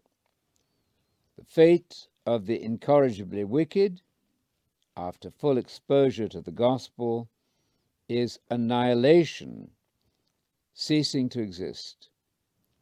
See Edward Fudge's book, The Fire That Consumes, with its foreword by F. Bruce. Our Lord's teaching about salvation had primarily a future content. Positively, admission into, that's to say, entrance into the kingdom of God, and negatively, deliverance from the preceding judgment of fire. So the kingdom of God is the highest good of Christ's teaching. Man's nature is to be perfectly adapted to his spiritual environment, and man is to be with Christ, as we read in Luke 22, verse 30, and with the patriarchs, as found in Matthew 8, verse 11. Whatever the kingdom is, it is most certainly not exhausted by a mere reformation of the present order of material things. That's a quotation from the International Standard Bible Encyclopedia of 1929. Equally clear on the kingdom is Eduard Schweitzer. I quote, Mark 1, verses 14 to 15. Mark gives a brief summary of the preaching of Jesus. Preaching and good news, or gospel, are Mark's favorite expressions. The gospel call of Jesus is accurately summed up in Mark 1, verse 15, where the association of repentance and faith reveals the language of the church, as we find in Acts 5, verse 31, Acts 11, verse 18, and Acts 20, verse 21. Mark's concern is to make clear that in this preaching, Jesus continues to go forth into the world, and this call, therefore, is being directed also to the one who reads this gospel today. Consequently, this section serves as a caption to the whole Gospel of Mark. The kingdom of God. When Jesus proclaims that the kingdom of God is near, he's adopting a concept which was coined in the Old Testament.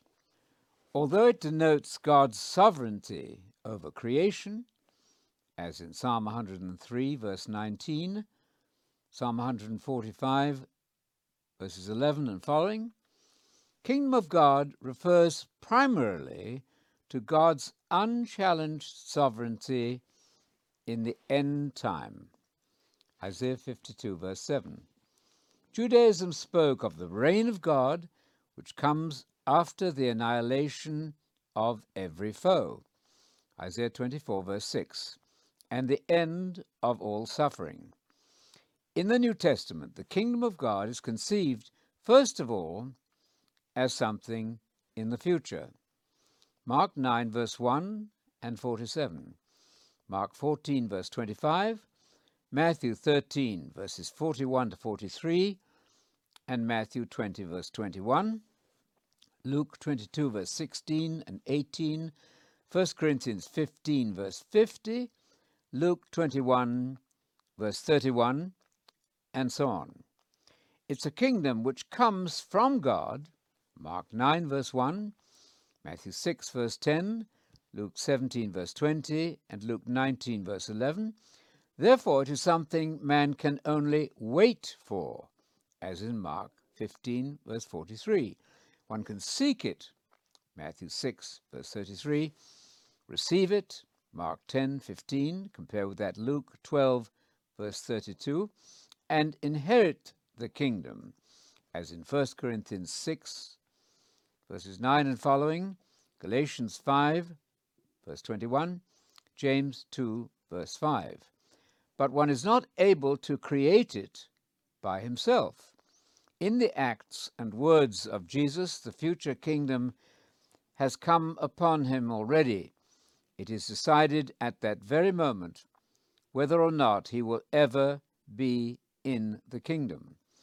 Repentance is nothing less than a wholehearted commitment to the gospel or good news of the kingdom.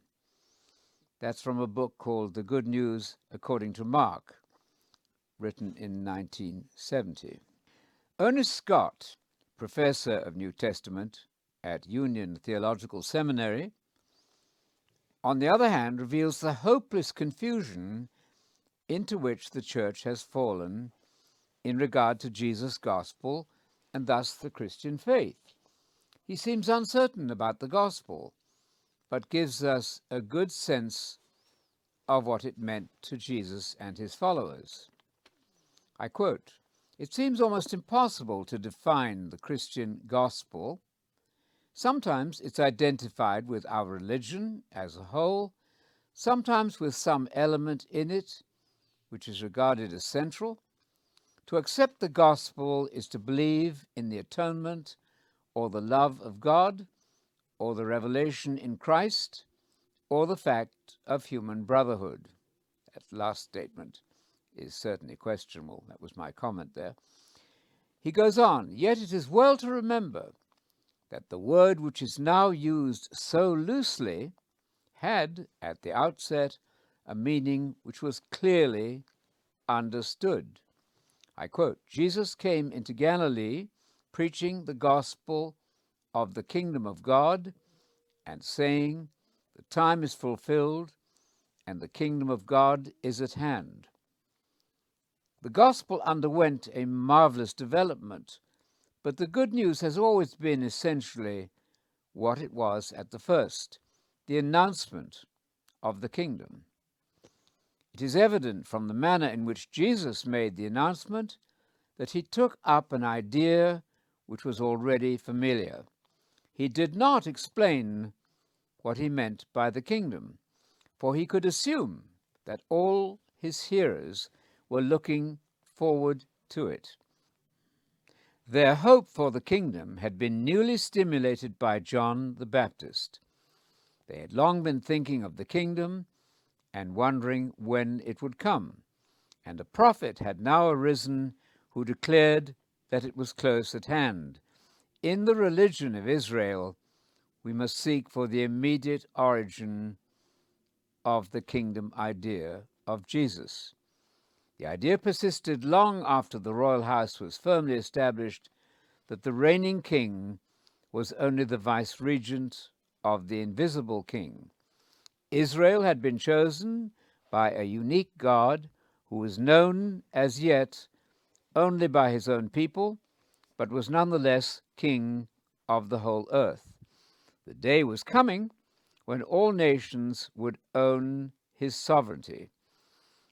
On the higher levels of prophecy, the purified Israel of the future is conceived as attracting all nations by its high example to the service of the one God. More often, it's assumed that Israel, when fully disciplined, will be restored to God's favor and advanced by him to the sovereign place, as in Acts 1:6. As king of this preeminent people, God will reign at last over the world. On the one hand, God is already king. On the other hand, it is recognized that the kingship lies in the future. They looked for a coming day when God will overcome all usurping powers and assert himself as king. So the prophets keep before them the vision of a new age when the kingdom of God will be fully manifested. In that happy time, Israel will be exalted, the cause of justice will be established, the earth will be full of the glory of the Lord. Nature in that day will be restored to its pristine glory, and the wolf will lie down with the lamb, and the cattle will feed in large pastures. The light of the moon will be as the light of the sun. He, God, and his Messiah will reign from Mount Zion, and all nations will serve him. King over a righteous nation, God will extend his dominion over the whole earth. That's from a book called The Kingdom of God in the New Testament, written in 1931. The admission of one of today's leading evangelical scholars, N.T. Wright, confirms the chaos into which the gospel has fallen. In one sense, he says, I've been working on this book on and off for most of my life.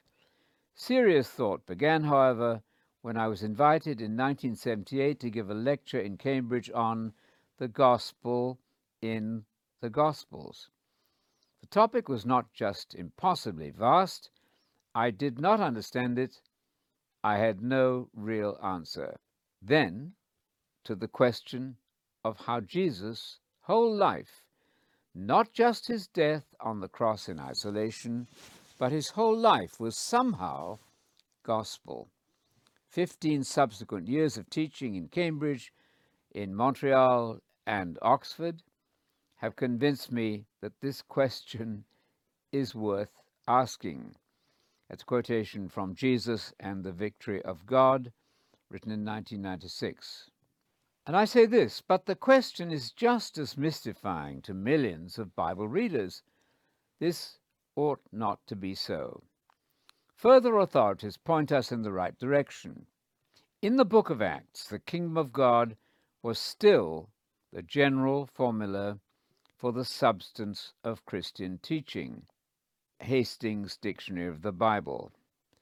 This formula, the kingdom of God, I say, is absent from evangelical tracts promoting salvation. On the lips of Jesus, the term kingdom of God unquestionably summarized the very heart of his message. I quote, "The kingdom of God is the central theme of the teaching of Jesus, and it involves his whole understanding of his own person and work." So said Alan Richardson in his Theological Word Book of the Bible, written in 1950. Luke 4:43 is repeated by Paul in Acts 20, verses 24 to 25, where Paul defines his own ministry as the gospel of the grace of God, as equal to the preaching of the gospel of the kingdom. Another quotation, "The kingdom announced by the Messiah, who is the Son of Man, is possible only through his death and will be finally and fully realized on earth only at his glorious return. This is indeed the heart of the gospel." So said Donald Hagner in the Word Biblical Commentary on Matthew, written in 1993. The essential understanding conveyed by Jesus' teaching is captured by these propositions about Messiah. Quote, "The Son of God came to give us an understanding so that we might know God." 1 John 5, verse 20. Another quotation, by his knowledge, my servant will make many righteous. Isaiah 53, verse 11. The New Testament is based on the Old. Jesus came to, 1. Proclaim the gospel about the kingdom of God. Luke 4, verse 43. John announced the same gospel of the kingdom. Matthew 3, verse 1. This is the whole reason for Christianity, including, of course, the death and resurrection of Jesus. Jesus commands believers to continue announcing the same gospel of the kingdom. Matthew 28, verses 19 to 20. Secondly, Christianity means exactly what Jesus intended, to confirm the Abrahamic and Davidic promises made to the fathers, according to Romans 15, verse 8, and Galatians 3, verse 8. Thirdly, to give us an understanding that we might know God, 1 John 5, verse 20. Fourthly, to make people righteous, that's to say, right before God, not only by his death, but by his knowledge, Isaiah 53, verse 11, and Daniel 12, verse 3.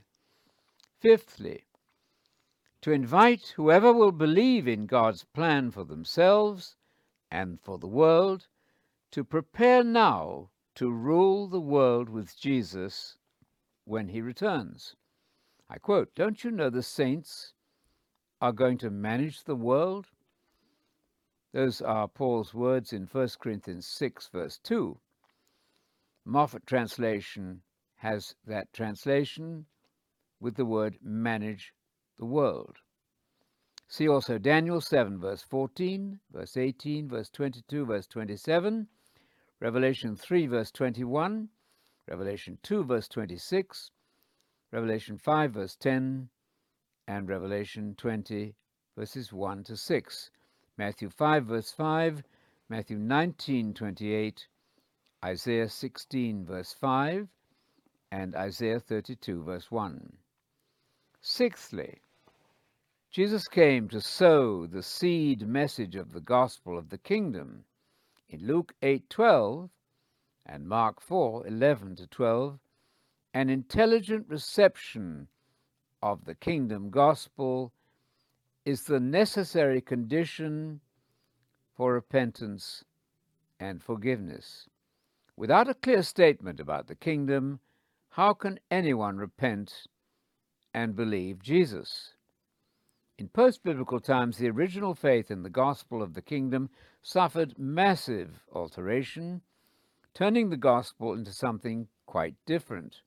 Greeks, rather than Jews, became leaders in the church, and they imported alien Greek philosophy into the church's teachings.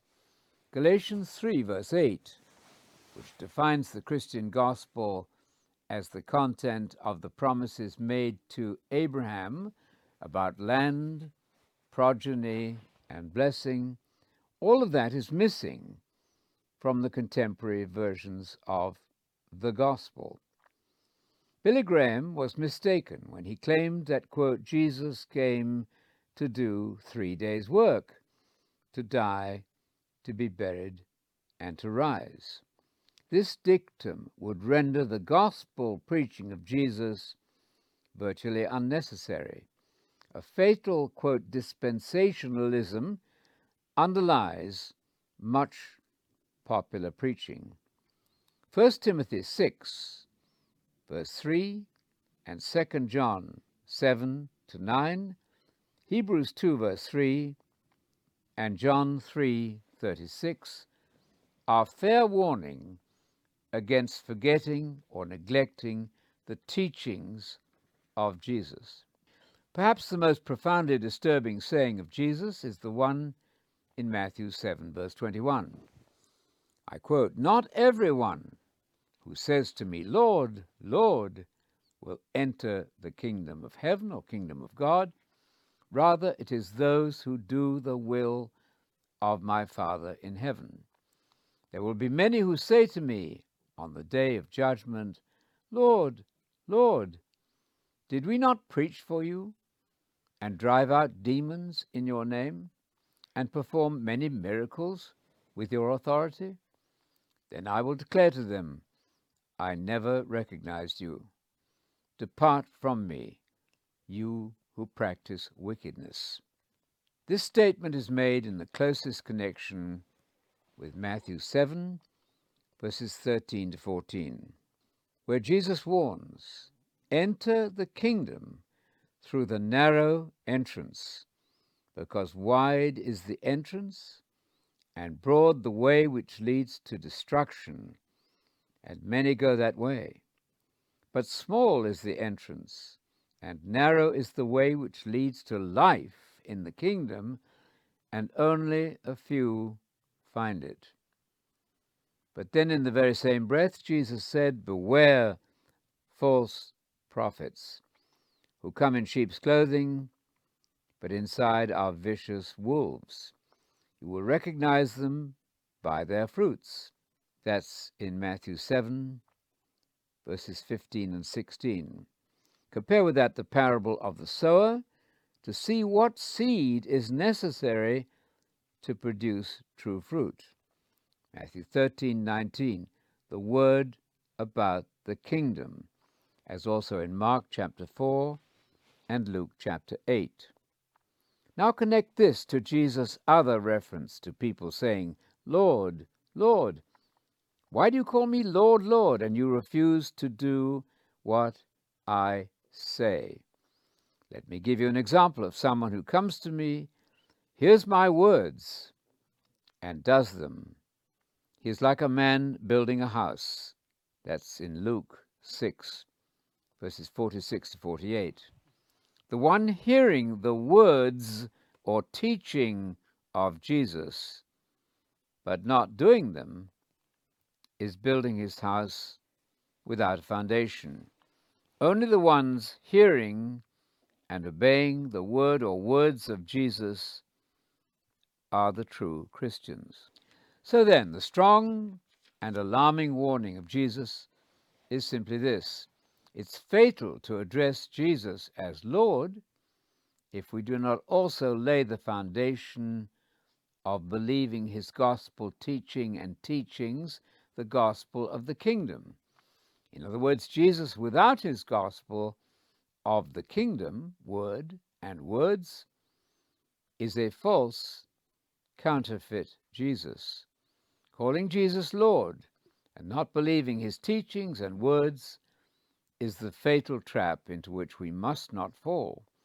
False prophets are those who speak of Jesus, but not of his gospel teachings and words. When the phrase gospel of the kingdom is absent, beware, be alarmed. This central and dramatic warning was so essential that it was repeated by both the apostles Paul and John.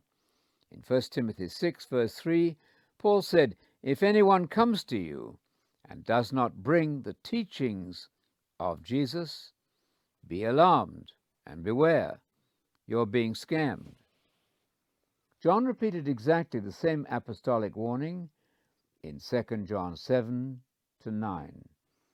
I quote, many deceivers have gone out into the world who do not accept that Jesus Messiah has come as a fully human being.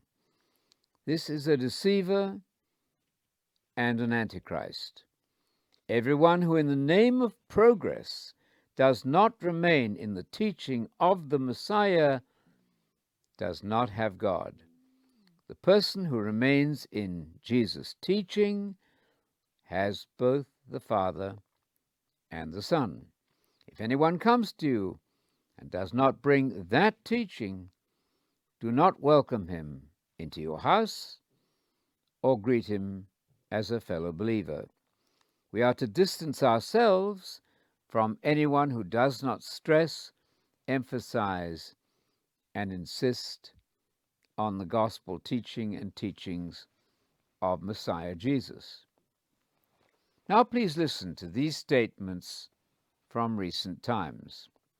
Dr. James Kennedy of Coral Ridge Ministries, who died in 2007, wrote the following: Many people today think that the essence of Christianity is the teachings of Jesus, but that's not so. The teachings of Jesus are somewhat secondary to Christianity. If you read the epistles of the Apostle Paul, which make up about half of the New Testament, you'll see almost nothing whatsoever said about the teachings of Jesus. Not one of Jesus' parables is mentioned. In fact, throughout the rest of the New Testament, there's little reference to the teachings of Jesus. In the Apostles' Creed, the most universally held Christian creed, there's no reference to the teachings of Jesus or to the example of Jesus.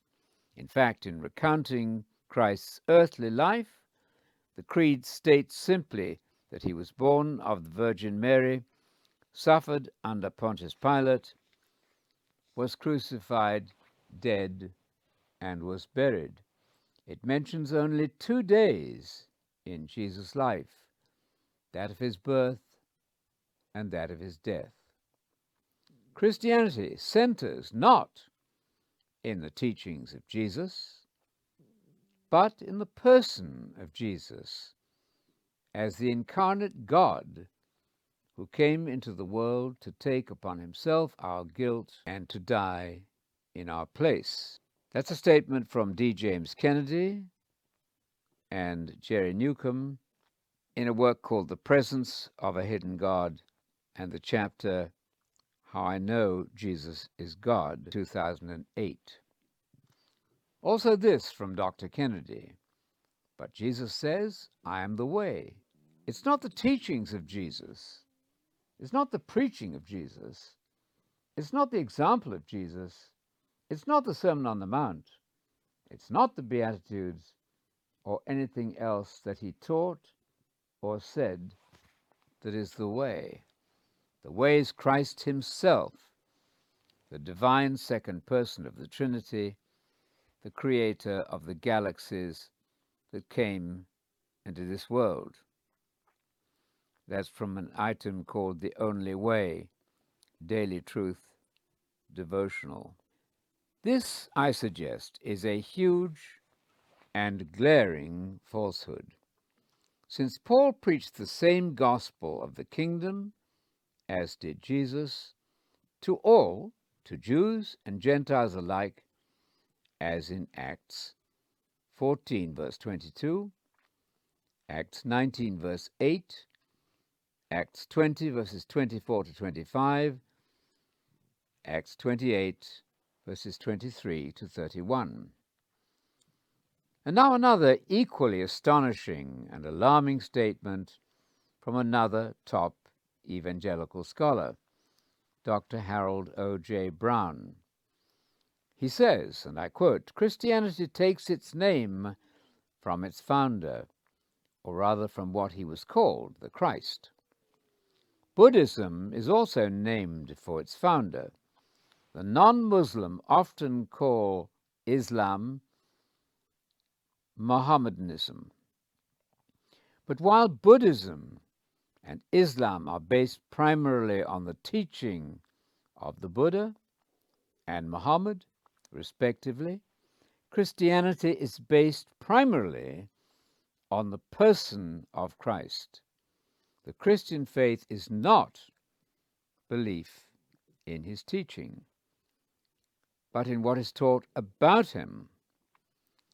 The appeal of Protestant liberals to believe as Jesus believed, rather than to believe in Jesus, is a dramatic transformation of the fundamental nature of Christianity. That's a statement from Harold O.J. Brown in a book called Heresies, written in 1984. That statement, I suggest, is a colossal falsehood. You cannot believe in Jesus and not believe his teaching. Then also C.S. Lewis. Lewis denies Jesus while claiming to follow him. He wrote, I quote, "The Gospels are not the gospel, the statement of Christian belief." That's from C.S. Lewis' introduction to J.B. Phillips' letters to young churches. The Gospels are not the gospel, Lewis said. They're not the statement of Christian belief. End of quotation. So then, the words of Jesus are not the gospel. This must be the ultimate falsehood, the ultimate deception. So Jesus has to be rescued from so-called church. Dr. James Dunn says this: Hurtado does not think it necessary for Jesus to have thought and spoken of himself in the same terms as his followers thought and spoke of him in the decades subsequent to his crucifixion, in order for the convictions of those followers to be treated as valid by Christians today. Though he also notes that most Christians probably think that there was, quote, some degree of continuity between what Jesus thought of himself and subsequent Christology. That's from a book called Did the First Christians Worship Jesus? But I ask the question, has Dr. James Dunn read the New Testament? Professor Richard Hyers made this amazingly illuminating admission.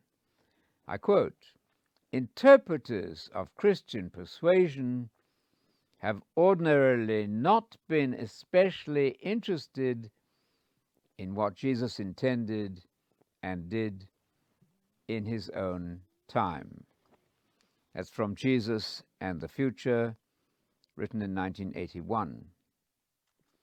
Note this carefully from Dr. H.A. Wolfson, leading authority on what the post-biblical so-called Church Fathers did.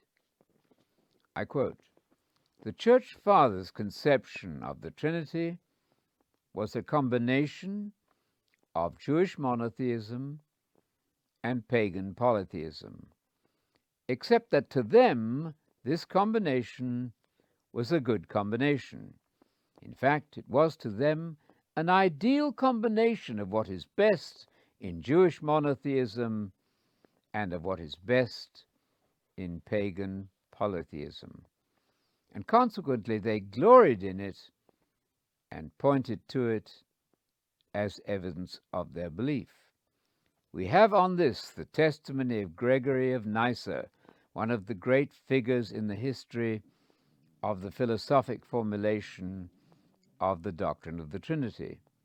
His words are repeated by John of Damascus, the last of the Church Fathers. The Christian conception of God, argues Gregory of Nyssa, is neither the polytheism of the Greeks nor the monotheism of the Jews, and consequently it must be true, for the truth passes in the mean, in the middle, that is, between these two conceptions, destroying each heresy, and yet accepting what is useful to it from each. The Jewish dogma is destroyed by the acceptance of the Word and by belief in the Spirit, while the polytheistic error of the Greek school is made to vanish by the unity of the nature, abrogating this imagination of plurality. That was from his oration Catechetica, number 13. And the quotation was from Wolfson, The Philosophy of the Church Fathers. The Church Fathers admitted that they were rejecting the Jewish, but note that's also Jesus, understanding of God. They worked out of the later fearfully complicated definitions of God and Jesus in relation to God, and they found themselves caught in a web of impossibly difficult arguments, trying to explain how God can be one and at the same time three. But the easy truth is this, I quote, "There is no indication that Jesus would have understood the Father, from whom he felt himself to have been sent, and to whom he probably felt himself to be related in a special way, differently from the monotheistic God of Judaism." So said Karl-Heinz Ohlich in his book One or Three, written in 2000. The Shema was the prayer which all pious Jews were expected to recite 3 times daily. It occupied a similar special position in late Judaism to the Lord's Prayer in Christianity. That is very true. But then Dr. Anderson speaks of, quote, "the church that did not any longer recite the Shema." But here, at least in the statement of the first commandment by Jesus, Jesus stands foursquare within the orbit of Jewish piety. So said Hugh Anderson in his New Century Bible Commentary on Mark. But on what authority, I ask, was this fundamental teaching of Jesus, defining the one true God, discarded? The Church did not abandon the Lord's Prayer. Why abandon the Lord's Creed? The process of restoration is furthered when people earnestly seek the original meaning of the kingdom of God as preached as gospel by the original human Jesus. The gospel itself is all about the kingdom of God, as well as the death and resurrection of Jesus, and the word gospel should never be divorced from the kingdom. The pagan notion of, quote, heaven for souls, immortal souls, at death has replaced the hope of the kingdom coming on earth in the future. That paganism must be banished from the Christian vocabulary if the Bible is to be understood. This necessary return to, quote, the faith once and for all delivered to the saints, as Jude said in verse 3, this can be facilitated by the constant use of what might be called comprehensive summary verses, which encapsulate the basic, non-negotiable truths of Scripture. These would be a new set of, quote, John 3:16s. For example, brilliant summaries are supplied by John 3:36, Hebrews 5 verse 9, Acts 8 verse 12, Luke 8 verse 12, Mark 1 verses 14 to 15, Matthew 28 verses 18 to 20, and many others. These verses, which are strikingly absent from contemporary preaching, will provide a framework within which the complete biblical story of man's destiny will become clear to Bible readers. The HarperCollins Bible Dictionary states, and I quote, "The gospel is the proclamation of the kingdom announced by Jesus." Mark chapter 1 and verse 1, Mark 1 verses 14 and 15. And now proclaimed by the church. But is it? Do churches, in fact, preach the gospel of the kingdom? One might say that the churches are playing golf with the club held upside down. A complete restructuring is needed. No cosmetic alterations will solve the problem. There's a fatal flaw in the foundation of what we know as the faith. The kingdom of God gospel is missing in current preaching. or at best hopelessly vague. Gary Burge says in the NIV application commentary, I quote, Stanley Grenz has reviewed the failed attempts of evangelical theology to fire the imagination of the modern world.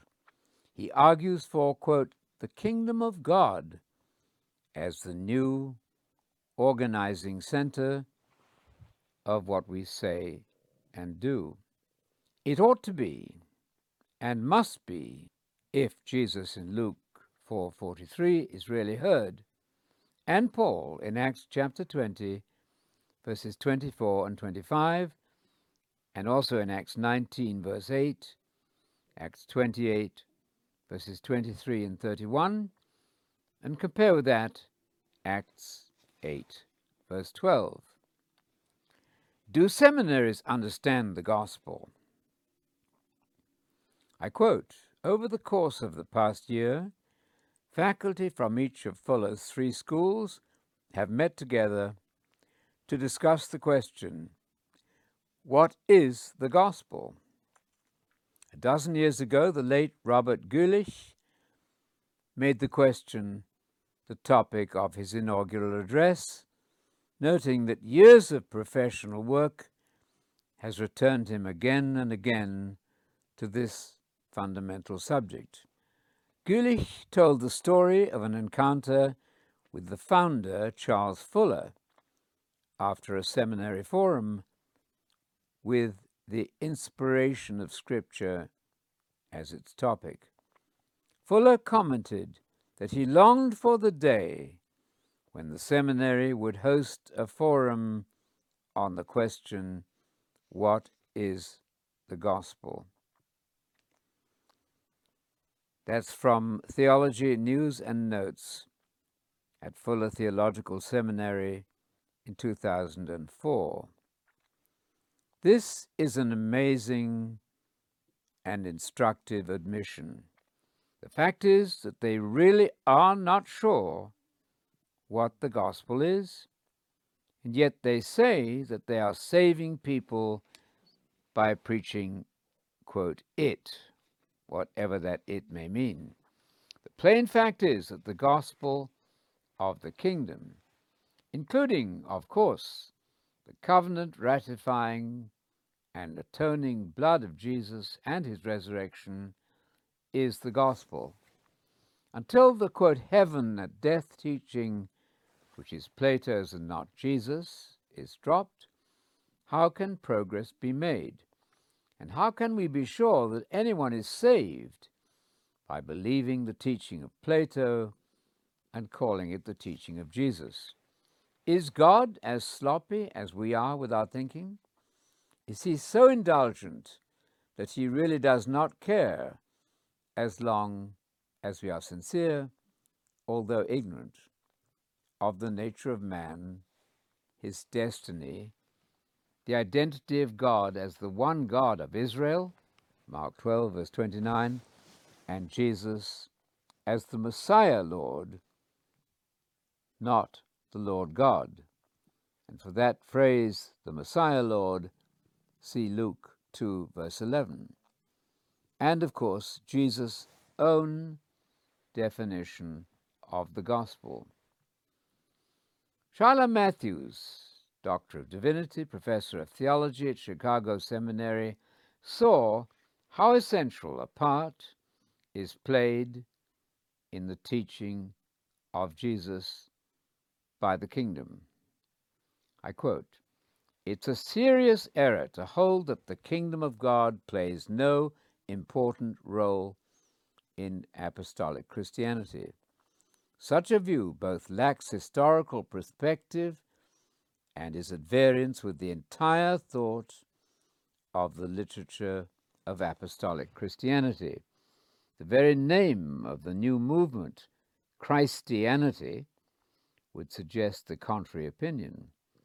So far from the eschatological future kingdom of God being a secondary element in the early church, it is in fact its great conditioning belief. The preaching of the first evangelists was not a call to ethical ideals or an argument as to certain truths. Rather, it was the proclamation of a message about the kingdom. As regards the person of the Messiah, there is, of course, no question that the early church believed that Jesus was the Christ who had gone to heaven, whence he would come to introduce the new age and the new kingdom. This was the very core of the entire Christian movement. To think of Jesus as deliberately using a term, that's to say, kingdom of God, with a meaning different from what it would have been for others, is not only to raise a question as to his morals, but also as to his capacity as a teacher. End of quotation from The Messianic Hope in the New Testament, written by Shiloh Matthews in 1905. How very much unlike popular evangelism the New Testament data on the gospel of the kingdom sounds. I make no apology for repetition. Winston Churchill said, if you have an important point to make, don't try to be subtle or clever, use a pile driver. Hit the point once, then come back and hit it again, then hit it a third time. A tremendous whack. I've adopted in this translation what I admit is a somewhat shocking practice of placing a lowercase l on the word Lord when the reference is to Jesus. The point is to remind readers of the fundamental distinction between the Lord God, Yod-He-Vav-He, or Yahweh, or possibly Jehovah, and the Lord Messiah, as in Luke 2:11. This is based on the Bible's favorite umbrella text in Psalm 110, verse 1, where Yahweh, the one God, addresses an oracle to the predicted Messiah, who is David's son and also David's Lord. The Hebrew word my Lord there is Adoni, not Adonai with a capital L. In 1 Corinthians 8, verses 4 to 6, Paul echoes the Unitarian creed of Jesus in Mark 12, verse 29. He defines God as the Father from whom all originates, and then adds his definition of Jesus as the one, quote, Lord Messiah. Psalm 110:1, and its very easy distinction between the one Lord Yahweh and the non-deity Lord Adoni, my Lord, all 195 times meaning not deity. This lies behind Paul's thinking, as it does behind all the thinking of Jesus, as we read in Mark chapter 12, verses 28 to 37. On no account should the two Lords of Psalm 110, verse 1, be muddled, resulting in two who are Lord God, an obvious violation of monotheism. Adoni, my Lord, with lowercase l, is the deliberate and unambiguous non-deity title for Jesus, the man Messiah, as we read in 1 Timothy 2, verse 5.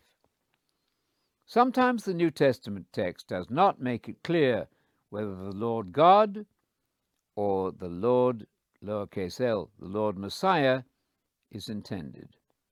This affects nothing of vital importance, since Jesus and God are working in harmony, according to John 10, verse 30. Jesus being the supreme agent of God his Father, who is also Jesus' own God, as we read in Hebrews 1, verse 9. The point of using lowercase for the Lord Jesus is to remind readers over and over again of the central truth provided by the oracle of Yahweh in Psalm 110, verse 1. The relationship between God and Jesus is firmly established by the contrast between Yahweh, the one God of the Bible, and the non-deity figure now appointed to sit at the right hand of Yahweh, pending his return in the future to the earth to rule in the future kingdom of God on earth. Jesus is the Adoni, my Lord, lowercase l, of Psalm 110, verse 1, and his relation to the Father is repeated continually in the New Testament, summarized by Paul's uncomplex creed in 1 Timothy 2, verses 4 to 5. God, and I quote, wants every person to come to the knowledge of the truth, namely, that there is one God and one mediator between God and man, Messiah Jesus himself, the man. This is the task of a church desiring to be faithful to Jesus and to Scripture.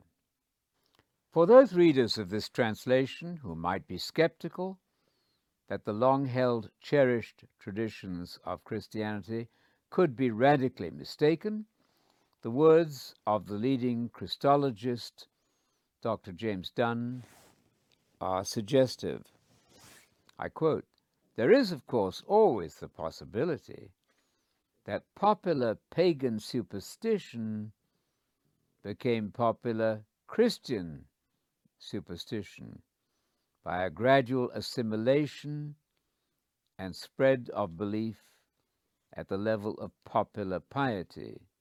We must beware of assuming that all developments in Christian thought stem from the Pauls and Johns of Christianity." That's from James Dunn, writing in his Christology in the Making in 1989. It may well be that Orthodoxy's massive dependence on John and Paul ought to raise our suspicions that the Bible is being used selectively and thus misleadingly to bolster the status quo.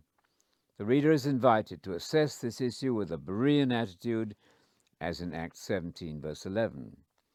Luke, in that verse, commends a searching, noble-minded approach suitable to all those invited to rule the world with Jesus in the coming kingdom on earth.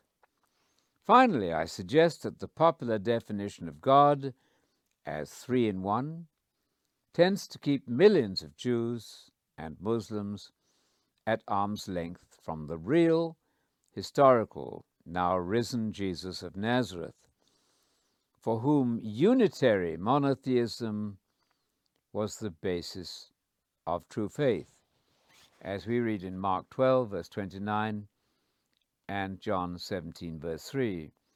Is it not time for intelligent worshippers of God in church to make clear to themselves the meaning of their public confession of belief in Jesus as begotten, not made, lest that confession run the risk of being mere tradition, learned by rote, and words without meaning? I leave the reader to consider again and to take to heart the astonishing admission of missiologist Mortimer Arias, quoted previously.